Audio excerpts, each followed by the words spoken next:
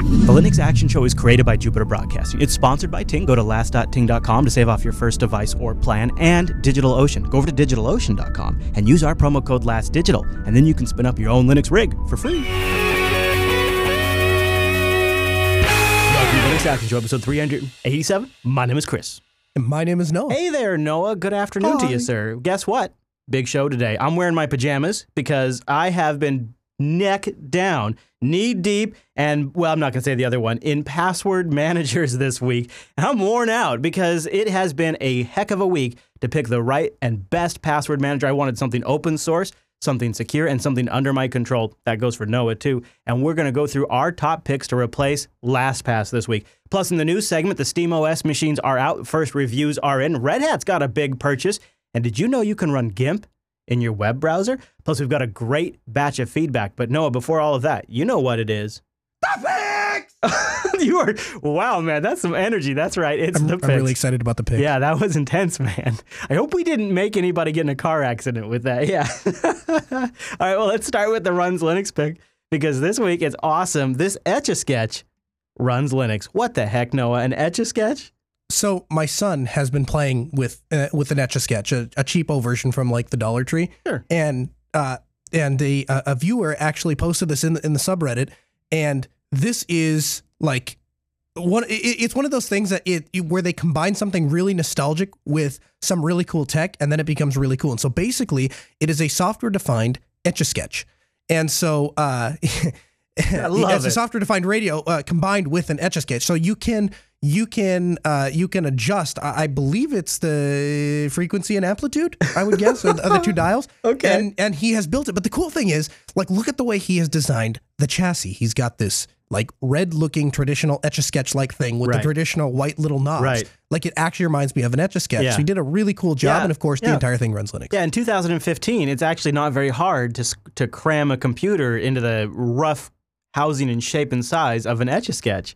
Exactly. It's actually quite doable, so that's pretty interesting. We're listening in the background to him working on it.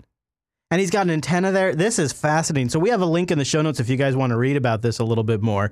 But yeah, it's pretty cool. Upon boot, the Etch-a-Sketch opens up GQRX and is ready for tuning within seconds of turning it on. In addition to using it as a portable SDR, software-defined radio, with GQRX, the Etch-a-Sketch can also be booted into just normal Linux mode.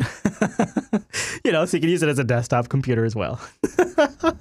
A desktop computer in the shape of an Etch-a-Sketch. Now that's a tablet, Noah. That is a heck of a tablet. Yes. You know that's what I would use. You could use those knobs to move the mouse around. Like if they hooked it up software-wise, you could dial in the mouse. Early mice, the early experimentation with a mouse, they had a lot of different ways to interact with the computer, and the mouse was controlled by something similar, not turning knobs instead of moving a mouse around.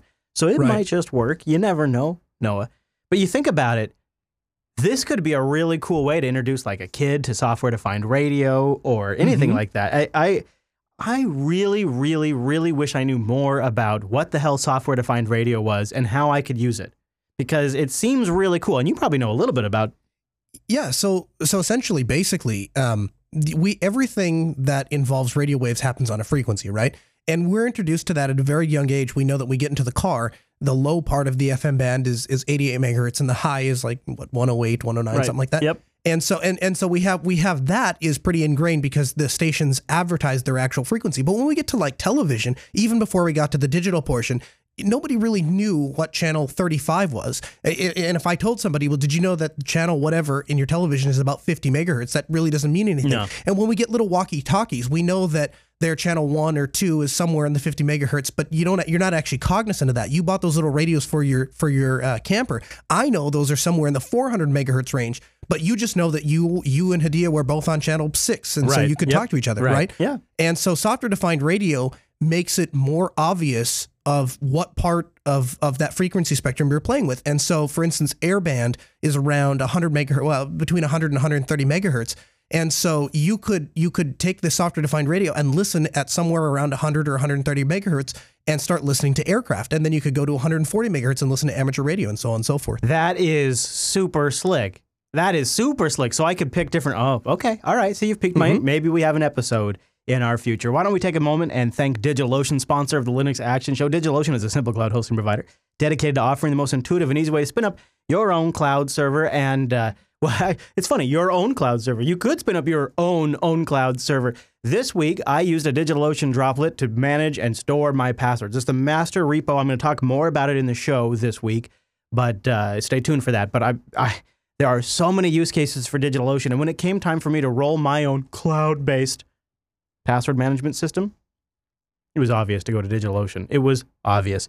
So if you use our promo code LastDigital, one word, lowercase, you get a $10 credit over at DigitalOcean. Now that'll get you the $5 rig, 2 months, absolutely free, no credit card, nothing like that required. You just log in, use the promo code LastDigital, and then after the couple of months expires, you can link it to a PayPal account or a credit card or whatever. But one of the really cool things about DigitalOcean is their interface. I wish desktop applications were designed as well as the DigitalOcean interface. It is so nice. So some of the early ways that I managed virtual machines, my early experience with that was with the VMware platform, and then later with the Citrix platform. But VMware, it really burned me. I mean, VMware really upset me because it was at the peak of my introducing Linux to the company, and I was so excited that VMware ESX ran on top of Linux at its core. But to manage VMware, it required Windows, and it was a horrible interface. It was very awful and super clunky and not intuitive at all.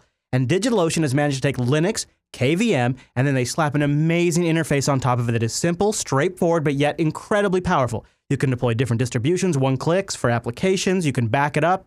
You can transfer. You can deploy to all the different data centers. They have data centers in New York, San Francisco, Singapore, Amsterdam, Germany, and a brand new one in Toronto, all from their web interface. And even better, they have a really straightforward API with a bunch of really great open source community applications already created. I love this about DigitalOcean. I invite you to check it out and use our promo code LastDigital. Get the $10 credit. After today's episode, you could have a whole bunch of new uses for DigitalOcean as well. Go check them out, DigitalOcean.com, and use the promo code LastDigital. And a big thank you to DigitalOcean for sponsoring Linux Action Show. You know what I think the biggest sales pitch DigitalOcean could ever do is buy people a service on a competitor. This week, no, I mean that. This week I was stuck with I was working with a client and they had a different VPS provider and their server kept shutting off. So I emailed their support and I said, hey, the server, and by the way, I have been a DigitalOcean customer for well over a year, probably closer to a little over 2 years. Never had anything even remotely like this. The server shuts off, and I email support and I say, hey, the server shut off. Why did that happen? What happened? Why did that happen? The key word being why. They email me back and they say, hi, Noah, your server is working fine and I'm able to access it via RDP and VNC. Well, I know that. I see that now that it's back up, that we've restarted it. Why did it turn off? Well, they don't know. So then they email, then I email them. I say, yeah, you weren't clear. I wanted to know why. And then she goes, oh, it's been suspended due to overdue payment. Well, the payment was in fact active and the credit card was fine. And so after we got all that sorted out, I said, well, so the payment ended up being fine. Why did it shut off? And again, they write back and go, I'm able to access your server remotely. It seems to be up again. And we went back and forth like this for like 12 hours. We never did get an answer. Waste of time, man. This wasn't, yeah, no kidding. And then finally they get to, here was the final answer. She goes, I suggest you reinstall your server. Perhaps there is an error in the operating system. Oh. That was their answer.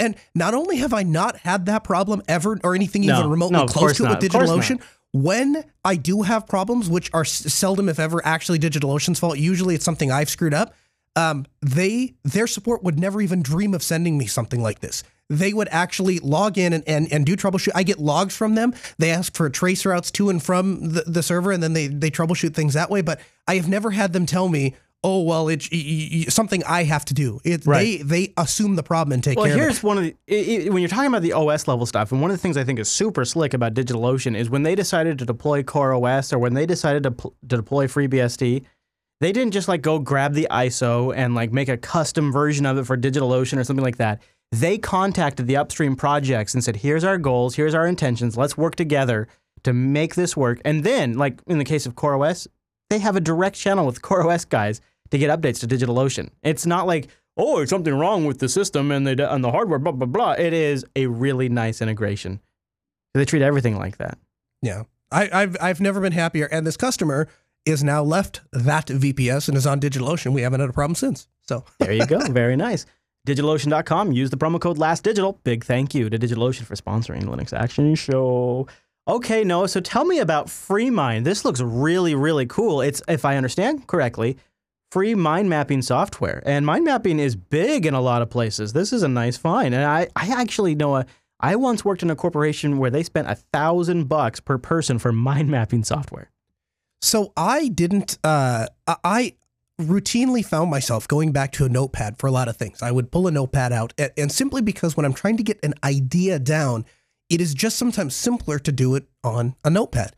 And that has served me well for a long time, except this week in the process of moving out of my house, or getting my house ready to try and sell, I guess, rather, I keep losing my notepads that I'm drawing, that I'm brainstorming on. And it started to cause me a real problem. And I started to think, well, how can I substitute this? How can I get this into my computer? And in a LibreOffice document or a drawing document or a presentation, that none of those really fit the bill. And so I started by trying to use gedit, just to kind of nail ideas down. Good man. It got me so far. It was all right, and it was a workable solution. But at the end of the day, I just found myself wanting to expand out. Like I had one idea, and then I wanted to like branch off from that idea. Yeah, exactly, and have smaller ideas come out of that idea, and then I had another idea. And so I started looking. I thought there's got to be software for this and something that I can run on Linux. And sure enough, I found FreeMind. And I tell you, Chris, this has changed the way I think about solving problems. So is this a is this a GTK app? I'm looking at the Windows screenshot here. Is this like something does it look okay on your desktop? Like just to tell me about that kind of stuff. Before you get into that, does it run okay? What was the installation like? Was it good? So I installed it on Arch, and so obviously it was in the AUR. Okay. As far as the installation, it's just a single command and it showed up.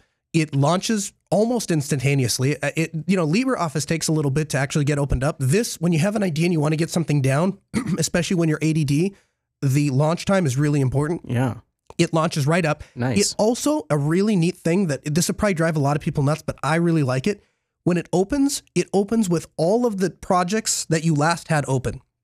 So I have 7 or 8 different maps open that I'm working on, and they all come open by default, and you have to tell it to close those maps. Otherwise, every time you open the program, they all come up. But I actually like having those persistent. Yeah, because then you can just get right back into it and add stuff to it. Exactly. And I can keep ongoing things. I start to forget what things I was working on last time I had my laptop open, and it just brings them right up. They have keyboard shortcutted all of the, like, adding different branches and mapping out. So when I put an idea in the center, and then I can just hit the insert button, and I have another one branch off it. I hit the insert button, I have one off of that. So it's the program stays out of my way and allows me to just think.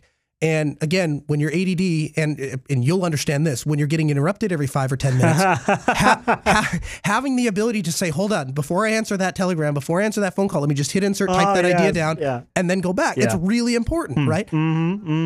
And so I have been able to map out, for instance, how we're going to do our new house, the rooms, the order, the priority, and then I can share that with Sarah. Right. And she's been able to open that and give feedback and stuff.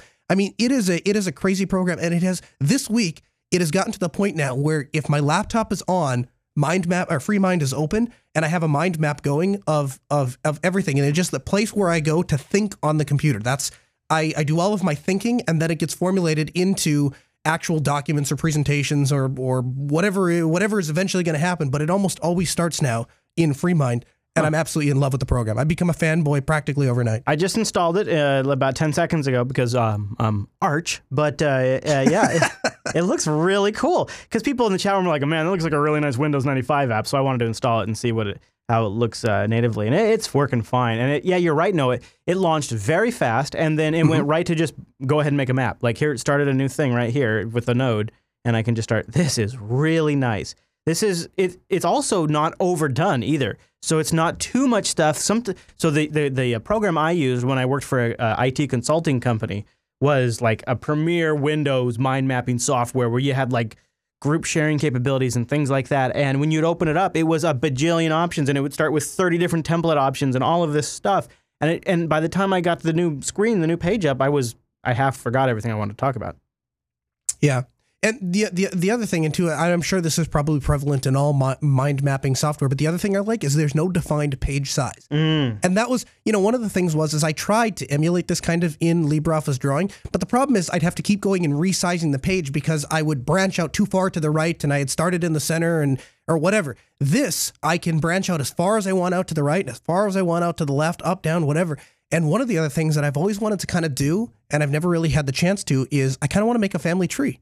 And we actually covered some software that was specifically designed for making family trees on Linux a couple of months ago.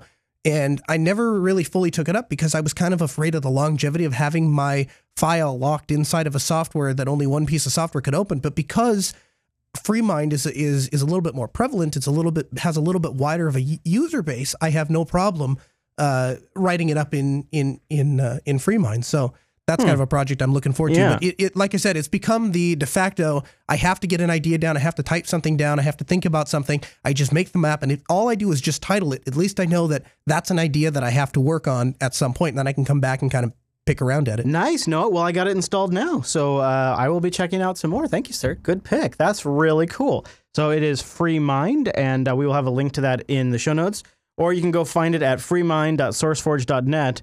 Although I would probably just try to get it from my distro repo, so that way I don't have to go to SourceForge, but whatever. freemind.sourceforge.net, and it is a really cool program. All right, so this week, our Spotlight, we had a lot of options. We had a lot of things to consider. And I decided just a few minutes before we went on air to give it to something relatively new and unproven. And I have not had a good chance to fully test this like I normally would with a Spotlight or an app pick. But if you're like me and you really freaking hate the Google Hangouts plugin in Chrome, the way it pops up all the time and overgoes all the stuff, and if you sign in one place, it's on all of the things, and it's just awful. But you still need to communicate with people on Hangouts from time to time, and you'd like to be able to do it from your command line because, well, why not? I'd like to tell you about Hangouts. It is an open source third-party instant messaging client for Google Hangouts. And as far as I know, it's pretty much the first of its kind. Hangouts, and it's up on GitHub. It's an open source client, and it's pretty much all written in Python. It uses the proprietary non-interoperable protocol for Hangouts. They have implemented it by reverse engineering this protocol, which allows it to support features like group messaging that are not available in XMPP clients. It's still an early stage of development, but from the command line, you can actually use it. It's the first client that isn't XMPP. How cool is this? So, and also, Noah, other projects, because they're making it available as a Python library. There's other projects out there like Telephony Hangouts, Pickups, Hangouts Bot, Ubuntu Hangouts, Q Hangouts, which is an interface written in PyQt. A lot of different projects now are able to take advantage of the work that this one singular project is, which means it's freeing Hangouts from the horrible encapsulated web as a app as a web page hell that Hangouts has been in this whole time. And I don't know if you have experienced what I have experienced, because I know you're a Firefox user, but under Chrome, now Chrome by default comes with Google Hangouts, and when you install Chrome, when the first time you launch it under Linux, it also then adds the Hangouts app, which automatically starts up, but it's just a tiny little web app, and it feels like a web app. It's totally crappy, and if you accidentally sign in on one, it signs in on all of the computers, and then people start sending you Hangouts with their phone numbers in it while you're doing a live show, and it shows up on the live stream, and there's nothing you can do about it. Do you not remember my Hangouts hell? No, I don't. It happened while I was in Seattle. So I remember having a conversation with you about it, and I remember you and I were going back and forth, but I don't remember because my problem was so fresh and raw. Noah, my pain was raw. Yeah, I don't know if I remember. I know. Yeah. We had a lot of stuff going on, and in the process of LinuxCon, I left my laptop at the hotel, and for me that's like the end of the world. Yeah. And so we weren't going to drive all the way back to get it, but I had so I borrowed one of the bonobos or something like that, and I reloaded it.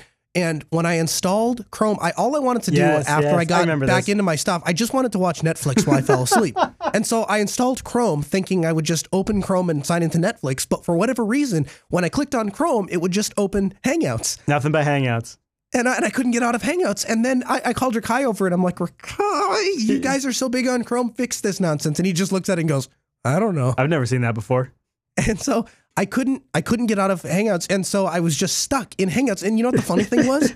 That night, I had zero interest in hanging out, like not even a little bit. I didn't want to hang out with anyone. I just wanted to watch my cockamamie Netflix. Yeah, that's it. yeah. And I just wanted Chrome. Now, not Hangouts. here's what I don't understand. I mean, I that does sound like a horrible experience, Noah, and I apologize that you had experienced that on your first go-around. It was horrible. But here's the thing.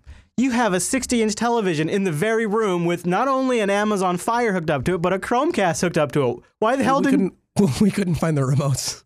They wanted the remotes.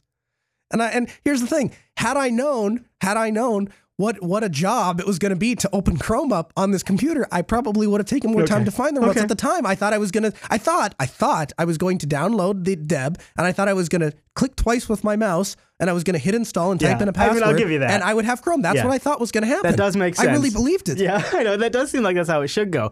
All I can say is blame Ubuntu. Yeah, well, Rick High was quick to point that out. Yeah.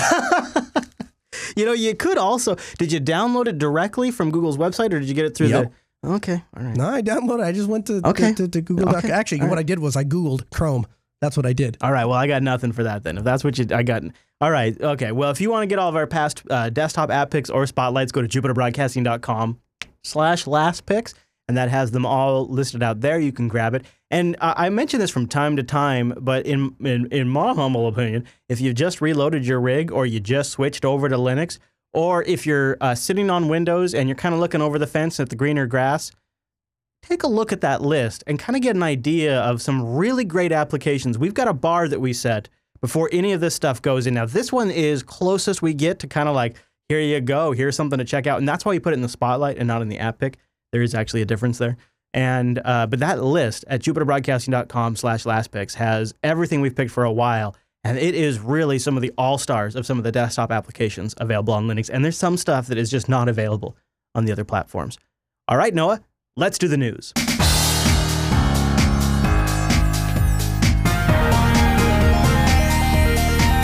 Hey, it's the news, and this episode is brought to you by Ting.com. Go to last.ting.com. Ting is my mobile service provider and Noah's mobile service provider. It should be yours too, because it's mobile that really does make sense. And I mean that.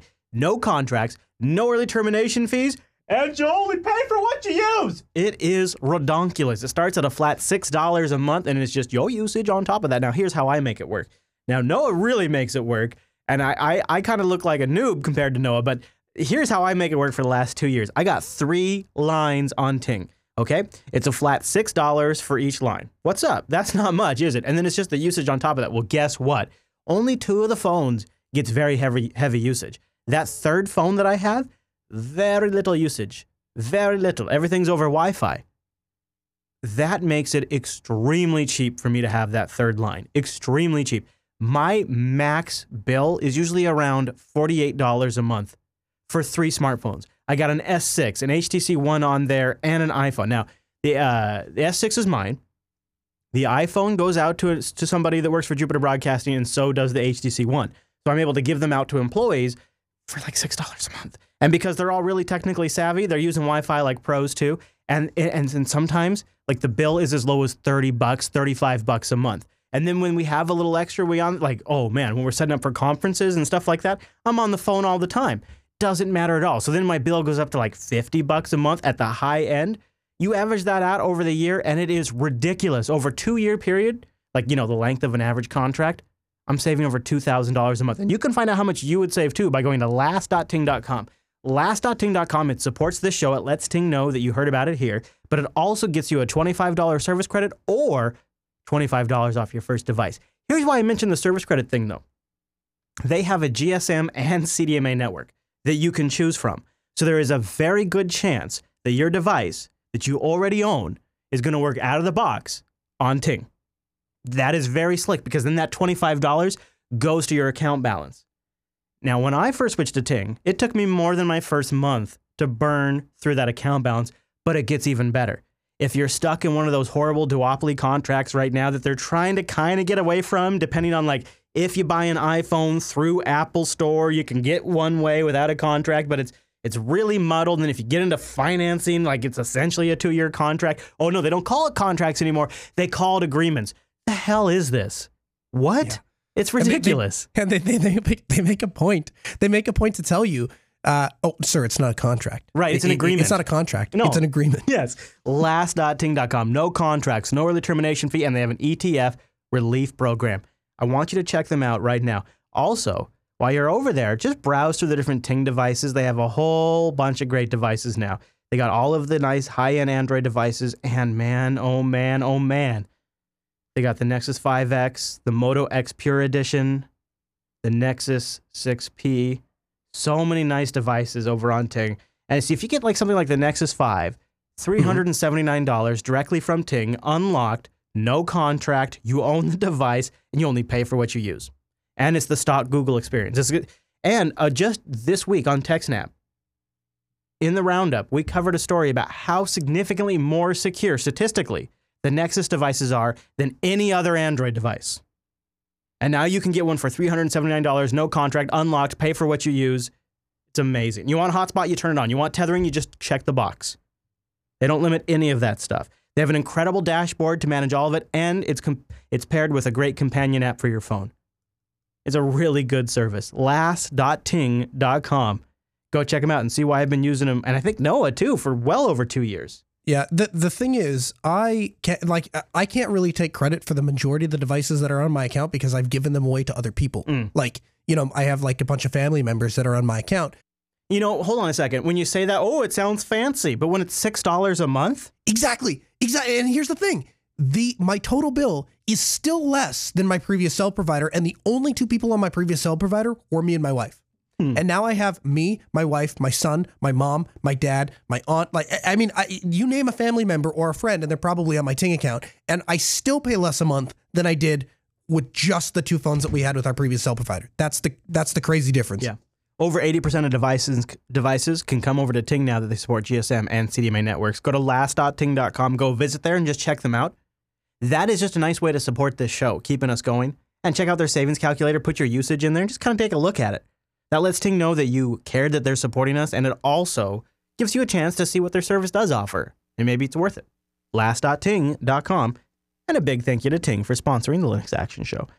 I think it's a good companion advertiser for the type of audience that we have, who's a little bit savvier and kind of realizes the existing setup's a bit of a scam. Also, if you're also a cord cutter like I am, because I also hate the cable networks. Oh man, boy, something about, I don't know. I almost sound like I got a little like Richard Stallman going on. I think that we should all make those businesses fail. But no, not Ting. We don't want to make Ting fail. No, but I'm telling you, the cable networks like Comcast. I'm looking at you, Comcast. Ting has a great post up right now about cutting the cord and watching the big networks for free over the air. You guys probably know a lot about this, but I actually found it to be pretty informative. And the part that was really useful for me was picking the right type of antenna. So that's nice. Go to last.ting.com and they have that up on their blog if you want to check it out. Thanks, Ting, for sponsoring Linux Action Show. And also check out their info about their fiber rollout. They are rolling out fiber internet in some areas, and they have some good posts on their blog about that. So the big story today, and we don't quite know the number for sure, but VentureBeat is reporting that Red Hat is buying Ansible for more than $100 million. You said that wrong, but that's a $100 million. There we go. There we go. Okay, all right, we can continue now. Now, the reason why I don't know if I believe this number, and it probably is accurate because, I mean, who am I? This is VentureBeat. I'm sure I'm wrong. But here's what I don't quite understand about it, and this is how math works. So Red Hat says they're only going to take a $5 million write-down for this, which means that maybe they're maybe they're just paying $95 million in cash right now. I don't quite. Red Hat's in a pretty good position right now, and buying Ansible is a genius move. So if those of you who are not familiar, Ansible is up and coming. It's not even really up and coming anymore. I say up and coming because when we have gone to conferences over the last few years, I have been noticing a very significant transition from people using Puppet and Chef to people using Ansible. And this seems to be a continue. Yeah, you noticed that too? Absolutely. So I think by Red Hat buying Ansible, which is one of the 4 major providers of open source DevOps tools, it makes sense because it can add to Red Hat's line of offerings. Plus, Ansible already integrates really well with Red Hat's OpenShift, OpenStack, and Red Hat Enterprise products. It's written mostly in Python. Ansible's open source software has gained popularity, but the startup also offers premium tower software and consulting services. The software allows for developers I was going to say DevOps again, but allows for developers to more easily set up and manage IT infrastructure for applications at scale. For instance, Ansible can speed up the rollout of OpenStack, which is a huge play for Red Hat. I love the idea that a company like Red Hat that already has a huge server infrastructure and server software infrastructure, rather, is not only going to buy this company, but likely there's going to be a lot of good integration here, right?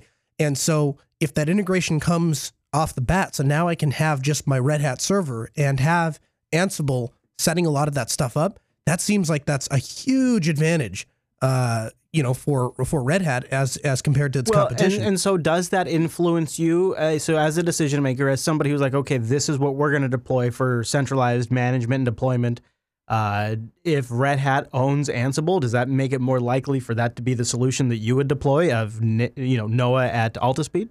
Well, I mean, in being perfectly honest with you, we would end up deploying CentOS because it's what I'm comfortable supporting. Yeah, but I would assume if this can manage Red Hat, it's going to be able to manage CentOS, which that's also owned by Red Hat right, now. Okay, right. But I guess what I mean is because I'm so heavily invested in Red Hat's infrastructure, we would deploy Red Hat /CentOS regardless of the Ansible being a side part. However, it does make it easier for me to sell this to a client or to an end user by saying, hey, listen, not only can you buy the server operating system, but the management utility to provision a lot of this stuff is going to be very tightly integrated because it's owned by the same company. I mean, that's always a better. I mean, I feel like that's always going to be a better solution than trying to piece two pieces together. Even though I'll be the first to acknowledge that goes against the very fiber of Linux, right? Well, so let me tell you who I think the elephant in the room is right now.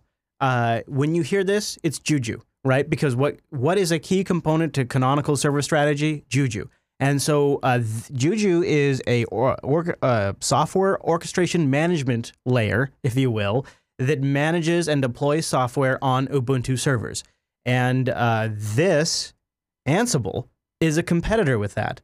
However, I think Red Hat is watching Canonical take off on the cloud and going, a key part to their success right now is the fact that they have a baked-in management solution that is owned in-house, developed in-house, for the most successful EC2 platform, or the most successful platform on Dropbox, or the most successful platform on Rackspace, or one of the most popular Linux distributions on Azure. And they're looking at that and going, boy, one of the really amazing things is if I'm a Juju user, I can orchestrate and manage software across all of these different cloud hosting platforms from one central interface. And not that you can't do it today with Red Hat, but you're going to roll it yourself with something like Puppet, something like Chef, or something like Ansible. Where if you have Ubuntu, Juju, you could also manage Ubuntu with Puppet or Chef, no problem, obviously, or Ansible, obviously. But Juju it's a really uniquely designed system with these charms where it's a drag and drop solution.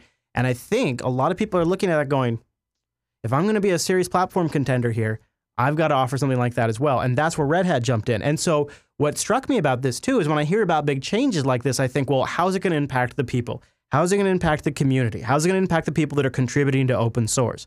And it's going to get better. I feel a lot better, right? When it's Red Hat, I actually feel kind of good about it. And I got a little details over here from Fortune's article. Fortune says that 50 people from Ansible, 50 Ansible employees will be joining Red Hat, which they'll be absorbed into the Red Hat enterprise, which really isn't all that surprising because Ansible was founded by former Red Hat veterans. So isn't that kind of funny?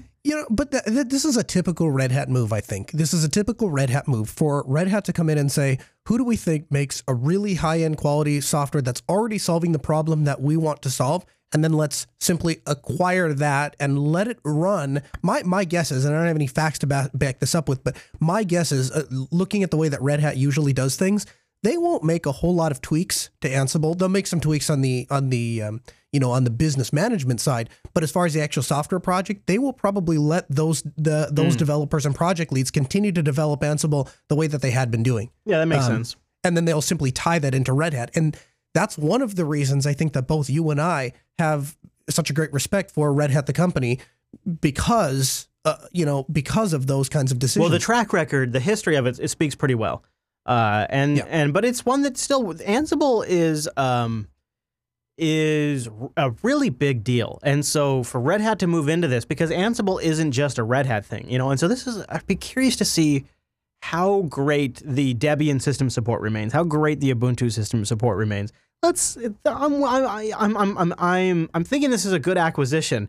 Not like log me in buying LastPass. Not a good acquisition. I'm thinking this one is a good one, but I got just a little bit of skeptical pants on, and I'm like, I'm going to just wear these pants for a little bit. Yes, they're pajama pants, and they're super comfortable, and they're easy to wear, but I'm just going to wear them for a little bit and just see how things play out. But if I'm going to make a red book prediction for this show, I'm going to say successful. You wear your pajama comfortable pants. I'll be fully happy to put on the nice looking tight fitting suit pants because if you reverse this, you look at this from the other way around. If Red Hat had bought LastPass, I would have been thrilled. I think that would have been a really, really, really positive move for LastPass. Basically, for the most part, until Red Hat does something that really rubs me the wrong way, it seems like every time I interact with somebody from Red Hat, every time I talk to somebody from Red Hat, every time I look at the direction that Red Hat is going, they put fore and foremost the interests of free and open source at the very top, and then everything else falls underneath it. So if Ansible got absorbed by Red Hat, I'd say that's a good. I think that's a win for everyone all the way around. All right, so let's shift gears, because what's something that we have always said, boy, wouldn't it be great if you could have Photoshop under Linux? And then we've often talked about, well, Adobe's never really going to port Photoshop to Linux, and we'd have to wait for some web version maybe to be created. How could you really edit large photos up in the cloud? Is that really doable? Can you really run full applications in your web browser? The answer to that is yes, but it's the Linux apps that are here already. Check this out. This is rollapp.com, and I just discovered this week, so it's news to me. And it is a way to run X11 applications up in your web browser. And I'm going to just do it right now. So I got GIMP, but they have a bunch of other ones you could also run, like OpenSCAD, Panetta, LibreOffice Draw, LibreOffice itself.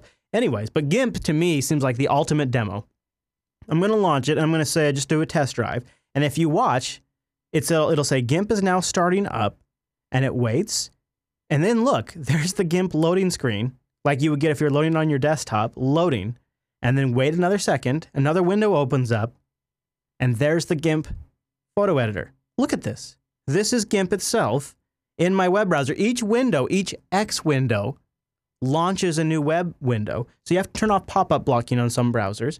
Mm-hmm. But this is legitimately taking X11 applications and putting it in your web browser. And what struck me about this, Noah, I can be on any web browser. Well, I only tried it on Chrome and Firefox, but I can be on a web browser and actually frickin' use full frickin' fledged desktop applications. Not desktop applications like Google Docs that have been created for the web with tons of compromises, but real, true, genuine desktop applications in my web browser. Take that, Chromebook. And you can do that at native speeds. Yeah, it's pretty good. I would say my local system would run a little bit faster, but you know what? It's pretty dang fast. Workable compromise. Have you heard of Altio? No, what is that? So Altio does the same thing, except you are responsible for providing the backend. So essentially what Altio is, ULTEO, it's an application server. And what you can do is you can essentially build like a Windows box, and install Windows applications, and you can run those applications inside the web. It's kind of the same thing, but I think that the overall, whether you're using Altio or you're using Rollapp, I think the overall message here is the fact that as things continue to become so web centric, eventually we might just have the ability to use first class apps on Linux, if only because the developers will want to limit their workflow, and so they'll develop one time and then let everyone on Mac, everyone on Windows, everyone in a Chrome box, whatever it is you're using to access the internet, you can use that to run Photoshop and Premiere and whatever else. Sure. And for those of you who are wondering, as you've probably guessed, it is using an application virtualization platform, which allows them to run any application on any device with just a web browser. When using Rollapp, applications behave the same way as if they were locally installed. Compatibility is not an issue, they say.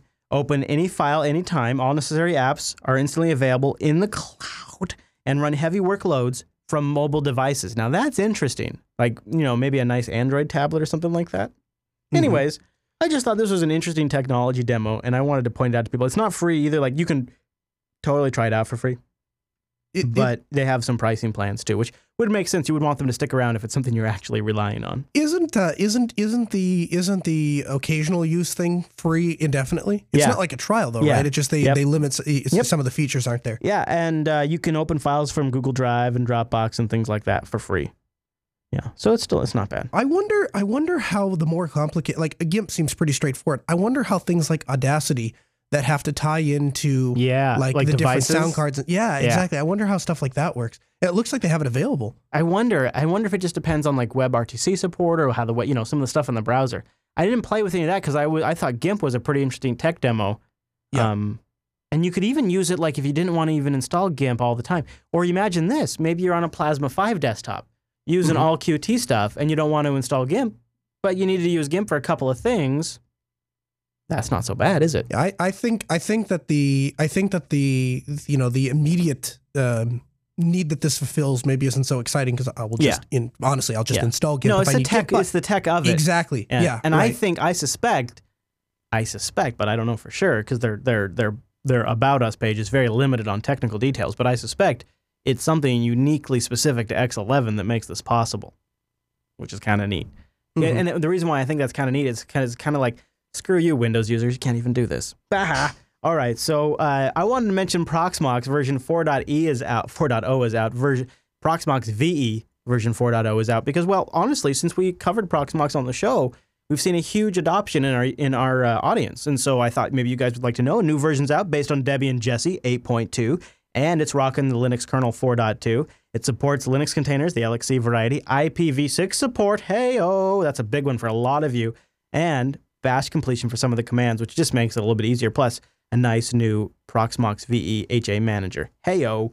And they've also got a, I hate to be critical, but a super lame video demo, which is too bad, too, because they point people to it. They say, for best quality, watch the video in full screen mode. And I'm going to just play a little bit for you. Let's create a Debian Jessie container. Select the host. Choose a host name. Set root password and confirm it. I'm just saying this is not an awesome way to introduce people to your product. Well, it would be great actually. You know what this would be good for though? At night when I want to fall asleep, that'd be actually fantastic. I'm just saying to the Proxmox. Here's what I'm saying, to the Proxmox people. Just call me and I'll do it. I love your product. I'll hook you up, bro. Yeah, I'll hook you up. I'll just do it because I love you guys. Consider it my contribution to the project. I'm just saying we could do a better job of that. All right, so this is really, right now, this is the big Linux news of the week. We saved it for the end. Yeah, the Steam machines are getting their reviews. The units are shipping tonight. I should be receiving my Steam controller. I'm super excited about it because I'm going to get to play with it for the week and then give you a review. I'll just cover it as a news item or something next week. But the first reviews for the new Steam machines are hitting the web, and Engadget, ours, and others have theirs up right now. Let's start with Engadget's review. They got the Alienware Steam machine, and it's a small looking little box. It looks like it's about maybe double the size of a NUC, if that. I mean, it's really quite small. And Engadget has a massive, massive write-up about it, and it is impressively positive. Impressively positive, actually. And I'll read sort of the conclusion, not to spoil it for you. Sorry about the spoilers, but it's a really nice write-up, so I hate to spoil it for you, but I thought maybe the punchline was worth it. Look at all this stuff. They even cracked open the case and showed the insides, how nicely designed it is. It is a good-looking rig here. But in conclusion, he said, I used to laugh when I saw Linux users scramble to build compatibility layers to play real PC games. I chuckled when Valve CEO Gabe Newell lambasted Windows 8 as a catastrophe for everyone, saying that Linux and SteamOS were viable alternatives. It seemed so far-fetched, so silly. Truth be told, I'm still laughing, but now it's because I'm enjoying myself. The Alienware Steam machine has some growing pains, but it's fun. A lot of fun. The first commercial Steam machine isn't quite idiot-proof console just yet, but it's really close. In fact, it's close enough I'm thinking about recommending to friends hesitant to step into PC gaming. It's fun, it's easy to use. The issues it has are minor and simple to troubleshoot. It still needs some major patches and some great game support, but Valve seems dedicated to providing that support. I'm looking forward to seeing how the company updates SteamOS before its official November 10th launch. Be sure to check back here. Between then, I plan to update with features as they roll out. And Ars Technica also has a review up saying the Steam's living room hardware blitz gets off to a muddy start. They put Valve's new OS controller and Steambox to the test. They had a lot to say about it. A lot of people are saying big picture mode is working better and more polished than in earlier builds. They say overall, there's some kinks, but it's very smooth. There were a few sticking points that seemed a little rough compared to maybe other game consoles. The system hasn't really frozen on them during any games yet, but there has been a handful of times where the whole OS hung when we were trying to close an opening title, requiring a system reboot that took about 30 to 60 seconds. We ran into occasional problems with web page scrolling, which to me seems like a super minor problem, the on-screen keyboard every now and then, and Wi-Fi recognition as well, which disappeared with a reboot. We found a few SteamOS games that still included intermediate launcher screens, like Trine, where you have to set the resolution. And that was only an annoyance because these screens can't be navigated with the Steam controller. You have to plug in a mouse and keyboard to get through that kind of thing, which Linux developers need to stop doing that. While SteamOS interface includes large warnings that these games require extra hardware, Valve isn't directly responsible for third-party developers' unfriendly decisions. It still seems like an oversight, though, to have such a game unplayable out of the box. But a lot of people, Noah, and this is what really struck me, are impressed with the library of available games. Over 1,000 games. They're saying, this thing has a ton of games, is some of the reviews. Some people are saying the new Steam controller works really well, way better than any of the prototypes and feel, and some people are saying it's not quite there yet. I'm going to wait and we'll see. I'll give it my opinion after that, but it looks kind of nice. I think it's kind of lame that the Steam machine gets compared to modern game consoles. Microsoft has had 4 iterations, or whatever it's been. I don't know what Xbox is out now. They've had 3 or 4 iterations to get their game console perfected, and things like the PlayStation, they've had 20 years to perfect their game console. Valve is essentially created a game console from scratch, and they've done it in what, 2-3 years. So if there's just a couple of kinks, I'd say they've exceeded like well beyond what would be any realistic expectation. And remember, the official launch isn't even until November 10th. And when I talk to people, particularly people that are console gamers, I ask them, because there's no incentive for me to switch a console gamer to the Valve box. I don't really care if they're using an Xbox or a Steam machine. That's not where I'm trying to convince people to use Linux. But out of curiosity, I've asked people that are really heavy into the game console, would you be interested in the Steam machine? And surprisingly, a lot of people haven't even heard of it. A lot of the Xbox players, a lot of the PlayStation, they have no idea. And then when I explain it, they go, well, that sounds amazing. So I can buy the game once and I can play it on my console and on my computer. Yeah, that's what I'm saying. I think that's because it's not a product that's ready yet. So I don't think they've really put much effort behind that. But I wouldn't discount the amount of attention featuring these products in the Steam Store will generate. The Steam Store has more users than Xbox Live or PlayStation Network does. I mean, it is a much larger user base. And I think who this is for is not your Xbox gamer or your PlayStation gamer.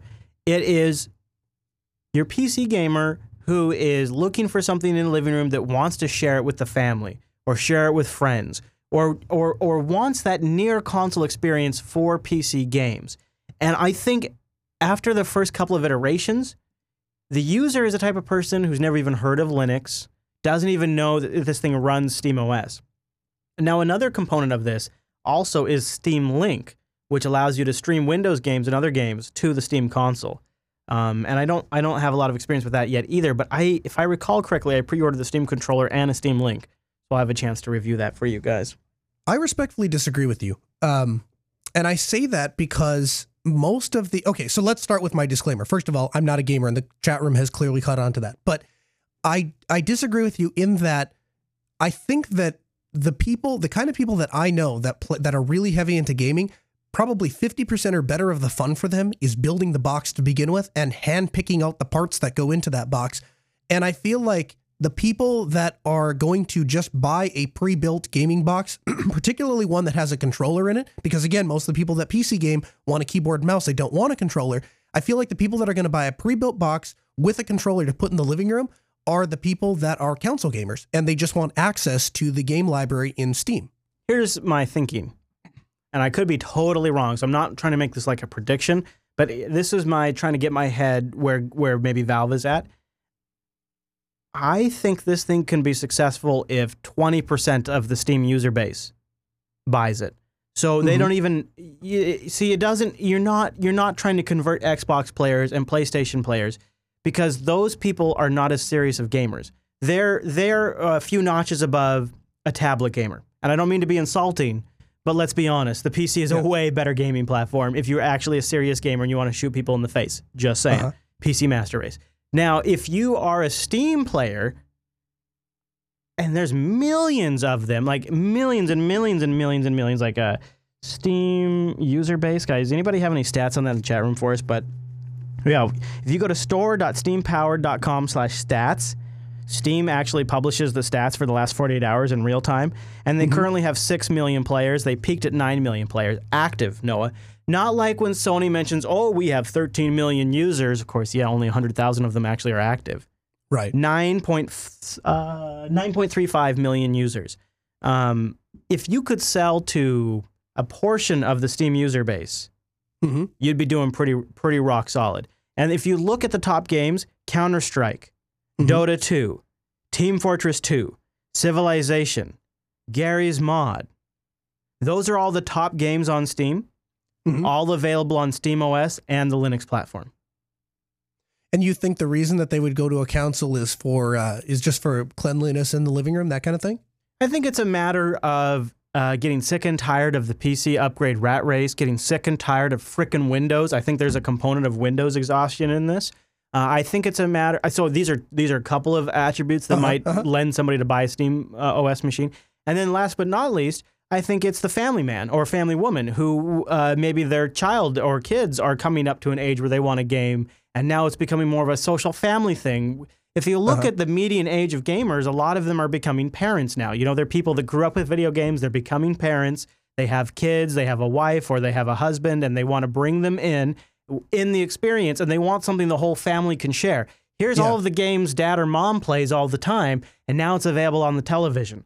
So what you're saying is perhaps you have a son that really likes playing Counter-Strike and dad really likes playing Counter-Strike, but maybe you're in two opposite ends of the house, and you could bring that together. I can personally relate. Yeah, exactly. And so I think maybe there is some logic to it. And here's the best part is if you're just going after the hardcore Steam users, from Valve's perspective, they can afford a couple of years to work out some of the kinks because initially it's their most hardcore, most passionate, and most technical users.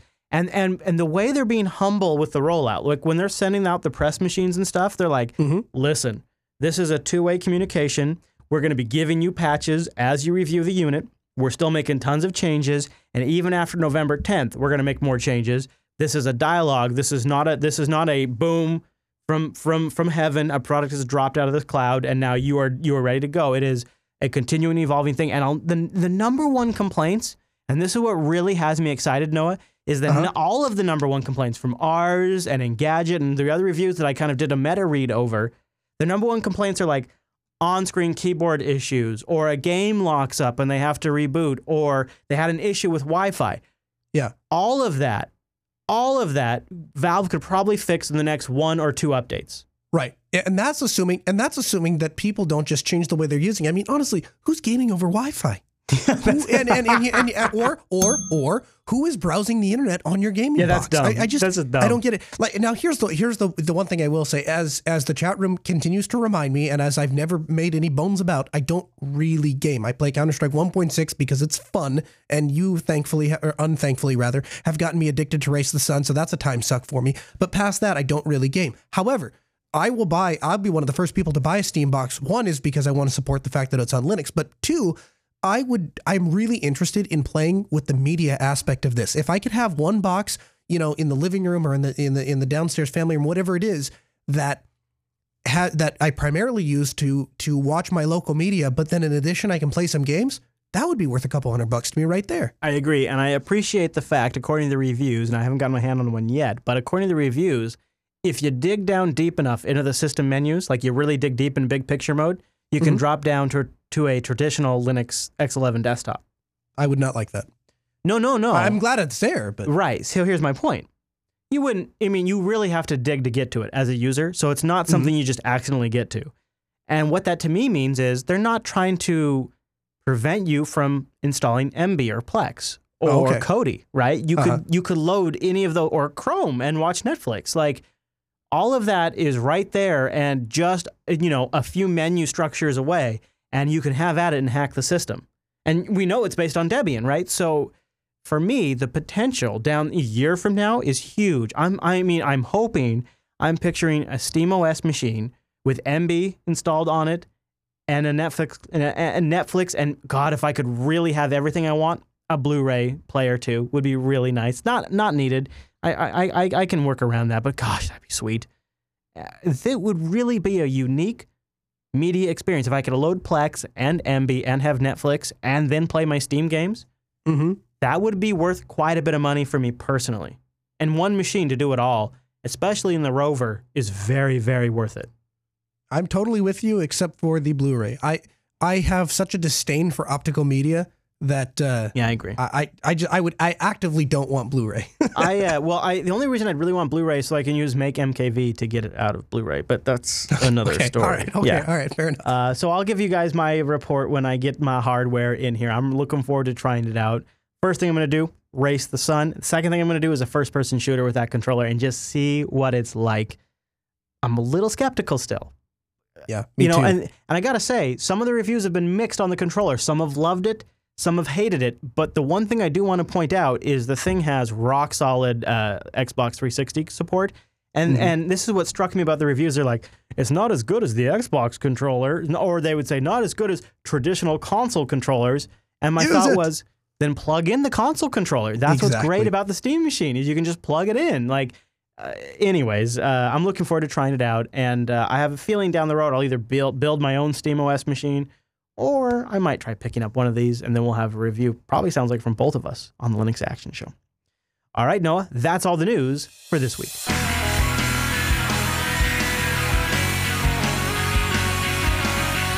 It is time to share our journey and our picks to replace LastPass. This has been a week that has driven me to wear pajamas, and I'm not kidding. This was stressful, hard, and at moments I thought maybe not doable. I'm going to tell you about where we landed. I think both Noah and I came up with 2 different solutions. Plus, we're going to cover a bunch of other really great alternatives, depending on your use case, that might work super well for you. But before we get into that, I got to thank our segment sponsor, that's System 76, creators of machines born to run Linux. They ship them with Ubuntu out of the box. Everything works. Everything has been handpicked to make sure it works great. They build these desktop systems right here in the US of A, and they service them in the US of A too, laptops included. System76.com. Go check them out.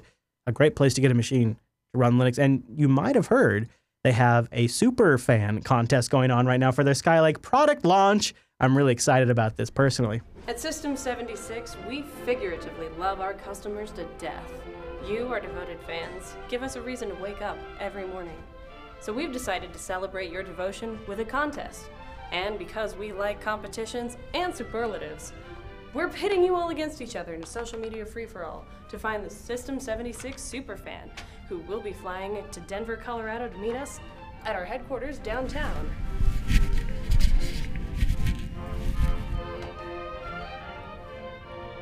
You get to hang out with the team. Our office is super chill. 3, 2, 1! You get to hang out with the team. Our office is super chill and super friendly. Guys, what the? You get to hang out with the team. Our office is super chill and super friendly, and we can't wait to have you here. How fun are we? So fun. Damn right we are. You'll even get to check out our entire line of current desktops, laptops, and servers, now equipped with Intel's totally legit Skylake processors. Hey, Batman. Here's how to enter. Share why you think you should win a trip to System 76 headquarters on our Facebook, Twitter, or Google Plus pages, and tag it with hashtag System76fan. Feel free to share as many unique submissions as you like, which may include, but are not limited to, the following: a tweet or Facebook post, a product review, a new internet meme, a stop-motion film, a t-shirt design, a fake commercial, a real commercial, a black and white photo series, a historical reenactment, a depiction of the System 76 logo fighting the logo in a cage match. The possibilities are endless. The only rules are to use your imagination. And submit them by midnight Mountain Standard Time on October 18th, 2015. Also be 18 or older and a U.S. resident. And a few other things. This is good. Glitter! Glitter everywhere! Glitter all the things. Enter now. System76.com/superfan. I love it. You can find out more at System76.com. Get yourself a rig built to run Linux. Stop fighting with your hardware. You get to play with your Linux and tell them the Linux Action Show sent you. And I'm just saying, it might be worth entering that Superfan contest. Even if you don't think you have a shot of winning, it might be worth entering. There could be 2 reasons to go to System 76 offices that are not in that video. I'm not saying any more than that at this point, Noah, but I think you know what I'm talking about. You're saying that it could involve men with talking into their sleeves and ushering around very important people? I'm just saying there could be people there that maybe you're familiar with if you've been listening to Linux Action Show for a while at the System 76 offices for the Superfan contest. That could be important people. Right, yeah. Well, yeah. I'm not going to brag, but... well, I'm not saying that... Yeah, no, of course. Have you gotten word if we're allowed to participate in this? Because I got to tell you, I have a hankering to, not that I necessarily have a whole lot of extra time, but I have a hankering to enter this contest. Dude. No, we cannot enter the contest. Well, I didn't think so, but I just thought I'd ask. Dude, we're going to be there for the contest raffle. You ruined it. You ruined it. There you go. You just outed yourself. All right. So let's talk about the fact that LastPass has joined the LogMeIn family in a big effing hug. I got a chance to, I did sit down before this episode and watch the LastPass, or I'm sorry, yes, actually the LastPass CEO get logged in by Leo Laporte and Steve Gibson. And I walked away from that interview with way less confidence than I went into that interview, and it sealed my decision to make this switch. So LastPass has joined LogMeIn, and I have been a pretty big LastPass proponent. How long have you been a LastPass user? No, I didn't even ask you beforehand, but... I begrudgingly started using LastPass after everyone, like, not last year, but the year... Well, I think it was the year before, started making fun of me for not having a password manager at the Linux Fest. Yeah. Or maybe it was Ohio. At one of the Linux Fest, though, everyone was making fun of me. Oh, no, it doesn't have a password manager. Oh, you should just get on board. And of course... I was like, all right, well, here's the thing. I'll use a password manager, but I will keep track of my passwords outside of it. So if anything ever happens, I have documentation. Well, you ever have good intentions and start with something and then you make a mistake and decide, screw it, because it's inconvenient? Well, it happened to me. Hey, let me ask you this, Noah. Have you ever made a decision because it was kind of convenient and it helped you walk that security line and then made a video about it on December 2nd, 2011 and published it on the web for 6,000 people to watch? After this week's episode of An In-Depth Look, you'll only have to remember one password for the rest of your life. I've released entire videos dedicated to LastPass and going on and on about how great LastPass is. Probably already know passwords suck. I mean, they have to be long and complex, and that makes them hard to remember. Plus, if you're being a good little boy or girl, you also should use a different password on every website you use. And that is a pain in the butt because just about every service out there requires a login. And if one website's password database is hacked and leaked online, if you use that password anywhere else, those other sites are essentially leaked online as well. So I was a big LastPass advocate, you might say. I see that. Yeah. Yeah. Also, in 2011, you took the breath right out of me. Yeah, I guess so. I feel pretty embarrassed now because here I am scrambling to switch away from LastPass. I have never gotten over the fact that LogMeIn canceled and killed Hamachi. Be it what it is, it made me realize that the real problem I have with these types of services isn't the mythical they might shut down and go away, isn't the maybe my information's going to get leaked, because LastPass I was pretty confident in how they secured the data. I can't believe this didn't hit me before, but it is them getting sold. That is the big problem with all of these proprietary commercial services, be it Plex, be it LastPass, be it any of the other ones. They can get sold. And that is the unpredictable element because you never know who they're going to get sold to and where the direction of the product might go once the sale is complete or maybe a year down the road. And with that in mind, I think we both came to the conclusion it's definitely time to replace LastPass. And I went down a journey of trying to consider what it was that I truly, genuinely needed from a password manager.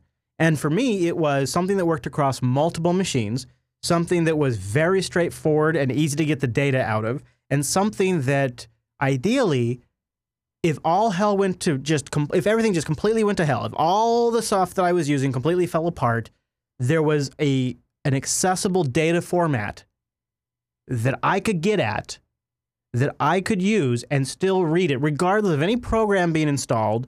This is, for example, just a total tangent, but this is why I like backing up with tar. Because the last thing I want when I'm trying to restore my system after a massive data loss is worrying about installing the backup software, worrying about configuring the backup software, registering the backup software, and then restoring the data. Every machine has tar. I can immediately start restoring from a tarball. I needed something that regardless of what machine I was on, as long as I had my standard tool set that I put on any machine I'm working on, I could get access to my passwords. And I wanted something that was under my control, that I controlled the server end and the client end. And for me, that was my base minimum requirements for anything that was going to get me to switch from the convenience of LastPass. And that, once you put all of that, and it's something I need on Android, something I need on iOS, something I need on Firefox, something I need on Chrome, something I need on Linux. Once you put all that together, it's a limited set of actual usable software solutions out there.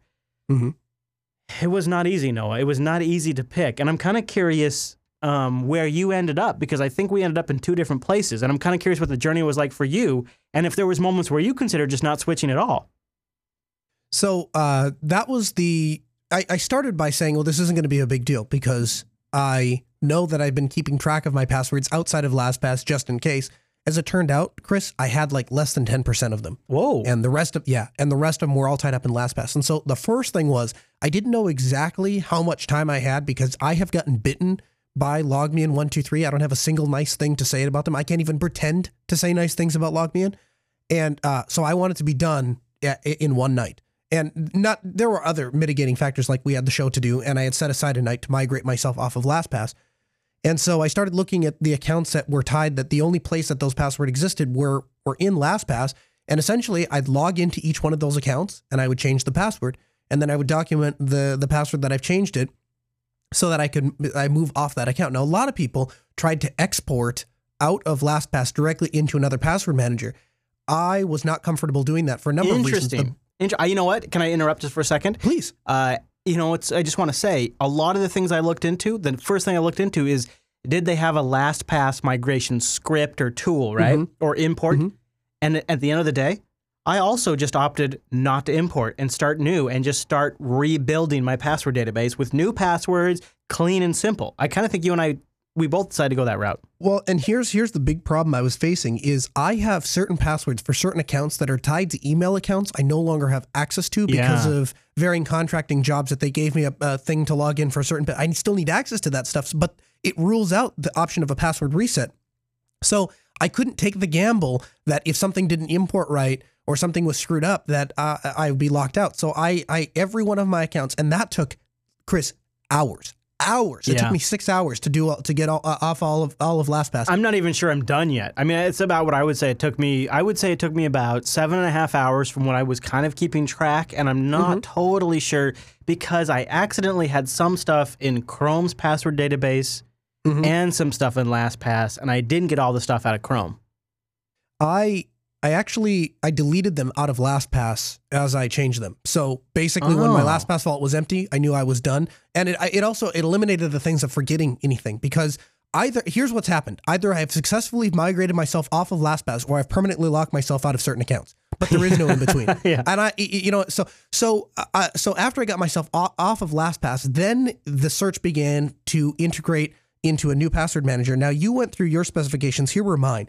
I wanted something that was also easy to migrate in and out of, so that if I ever face this again, I'm not caught, caught with my pants down. Right? Yeah. I wanted something that is open source, or at least my bare minimum was it had to run on Linux. I would preferred something that was free and open source, and preferred something that was, that was Libre respecting. I needed something that would sync across multiple machines, and I wanted something that supports two-factor authentication. And when I say two-factor authentication, I don't want that two-factor authentication to be a service of some sort. I would rather have it be something like the YubiKey that's a hardware thing that I own that I don't have to worry about. Yes. And so I think both of us tried KeePass, right? Yeah, yeah. What did you think of KeePass? So for me, the issue with KeePass was really the fact that KeePass 2 is really where I think I want to go, but it's in alpha, I believe, or beta or alpha right now. And I'm not prepared to move from something like LastPass to a beta or alpha product. Right. And KeePass, I guess version 1 is what you would call it, or just KeePass, is not where I want it to be. It does not feel like a native Linux application to me. I found the browser plugins to be less than reliable. And honestly, I don't know if I did something wrong, but I found the import process to import all of my LastPass stuff into a wrong category. For me, it was every step along the way a bad experience. And I want to make a caveat with that because I really wanted KeePass to work because as far as wide adoption goes, as far as open source password managers that have a lot of clients and a lot of adoption and a lot of user base, KeePass seems to be it. Like if you're going to make a #1 competitor to LastPass right now, it appears KeePass is at that level. And so that was an obvious first spot for me to start. KeePass was a just no-brainer. And I found myself to be extremely underwhelmed with KeePass. And I'm kind of curious to know if you found it to be lacking or not, because sometimes you and I look at these things in totally different lights. But for me, I found it to be, to be honest with you, Noah, I almost would rather just do a GPG encrypted text file than use KeePass. Yep. I'm right there with you. And I just found it to be cumbersome. In order to get it to, so let's walk through this. So to start, I have to enter all of the passwords in a separate application. Right there, and that right there is irritating to me. I also had problems with the plugins. It started putting the password, it Googled one of my passwords. And that really made me mad because had somebody been standing behind me, or, I mean, best case scenario, Google now has that password because it's forever saved in my Google search history. But if somebody had been standing behind me or seen that, that would have been irritating. And the browser plugin was just a total waste of time, total pain. KeePass had the ability to do where a certain keystroke would try to fill in the password. But again, I'm opening one application and then I'm opening back into my web browser. I'm putting in my mouse into the field and then I'm pushing this keystroke, and half the time that worked and sometimes it didn't. And that was just a pain. And I arrived at the, and that's actually using it. But then I have to store this database file. Now I could store it on my encrypted thumb drive USB key that I take with me everywhere. But as you're well aware, I lose it once every 6 hours. So that's kind of a pain. I could sync it over something like SpiderOak or OwnCloud, but I think neither of us have had particularly great experiences with desktop syncing with open source solutions. And so that leaves me with something like Dropbox, which I don't really want running on my laptop all the time. And so moving this database across different machines is problematic, and that still doesn't even solve the Android issue. And so I can't actually log in. You know, and I want to just pause for a second, and I just want to say, we had a lot, I might mention this again, we had a lot of really good threads in the subreddit this week, linuxactionshow.reddit.com. And one of them was how I migrated from LastPass and switched to KeePass and learned to love it. And that was such a solid argument that after I had a failed experiment with KeePass, I read that guy's post and it really made me almost want to do it again. And so the reason why I'm bringing this up is I want to say straight up, I recognize that for some folks, this is a totally legitimate, totally usable solution. And I believe that if I hadn't used LastPass beforehand, if I hadn't tainted myself with the LastPass juice, I probably could have made KeePass work. Maybe. But I do not want to diminish anybody who's using KeePass, because if you are using KeePass right now and it's working for you, then that's half the battle, as G.I. Joe would say. You're there right now, and I think, you know, that is good for you. We're not disparaging you for using KeePass at all. It sounds like it didn't work for you or me. Yeah, and here's the thing. Like you, I would reiterate that at some point I would like to get on KeePass. I just haven't found a way that works for me. And frankly, like you said, you'd rather, going to an encrypted text file, I would rather just, my password management theme beforehand was I would simply come up with a theme and then surround it with like, the date and different letters that apply to that specific, instance. And then I would be able to remember and have a unique password for every site. It would just be things that I could remember. And that worked decently well, I would say, but it's certainly not as secure as something like LastPass. So I guess I'll jump ahead a little bit. So what I wound up doing was I ended up looking at the built-in manager in Firefox. Now, right off the bat, there are some huge detractors for this. The first one is it's tied to Firefox. So if I don't use Firefox, I'm kind of screwed. And second of all, I have set myself up to rely on a service of sorts. Now, where I have drawn the the difference there is I am now going back to my method of, at least I have an idea of what each password is for each different site, and I'm simply using Firefox to fill that stuff in. To add security, because one of the pitfalls is it will store them in plain text, so anyone can open up Firefox and view those passwords if you're not careful. It's stored encrypted on the hard drive, but it's not. If you open up Firefox and click on Viewed Save Passwords, you can see them in plain text. So to mitigate that, you have to set a master password. Now, Firefox actually has an extension for the YubiKey that allows me to secure my Firefox password vault with two-factor authentication with the YubiKey, and then using Firefox Sync, that's actually persistent across all of my machines. Interesting. And it sounds like this is sort of a, not only is this sort of a really easy to implement solution, but it's one that as long as you're already using Firefox, it'd be pretty easy to recommend to your average user too. Yeah, I mean, it's insanely simple to set up. You literally check the box that says remember passwords and then click on the button that says use a master password. Yeah. The extension, there's a little bit more to that. But the thing that I like about it is, yes, I'm relying on a service, and no, I'm not 100% comfortable with it, but I trust the Mozilla Corporation a heck of a lot more than I trust a small startup that ran a password manager, and at least I don't think that they're going to get bought out or sell out or anything like that. Eventually, is this a long-term solution? Am I happy with this? No. I will probably move to something else. But for the week of October, where we're A, doing an episode, and B, I have to get myself off LastPass as quickly as possible, this is the best I can come up with without severely hindering my workflow throughout the day. I need to be able to access my account. Sure, yeah.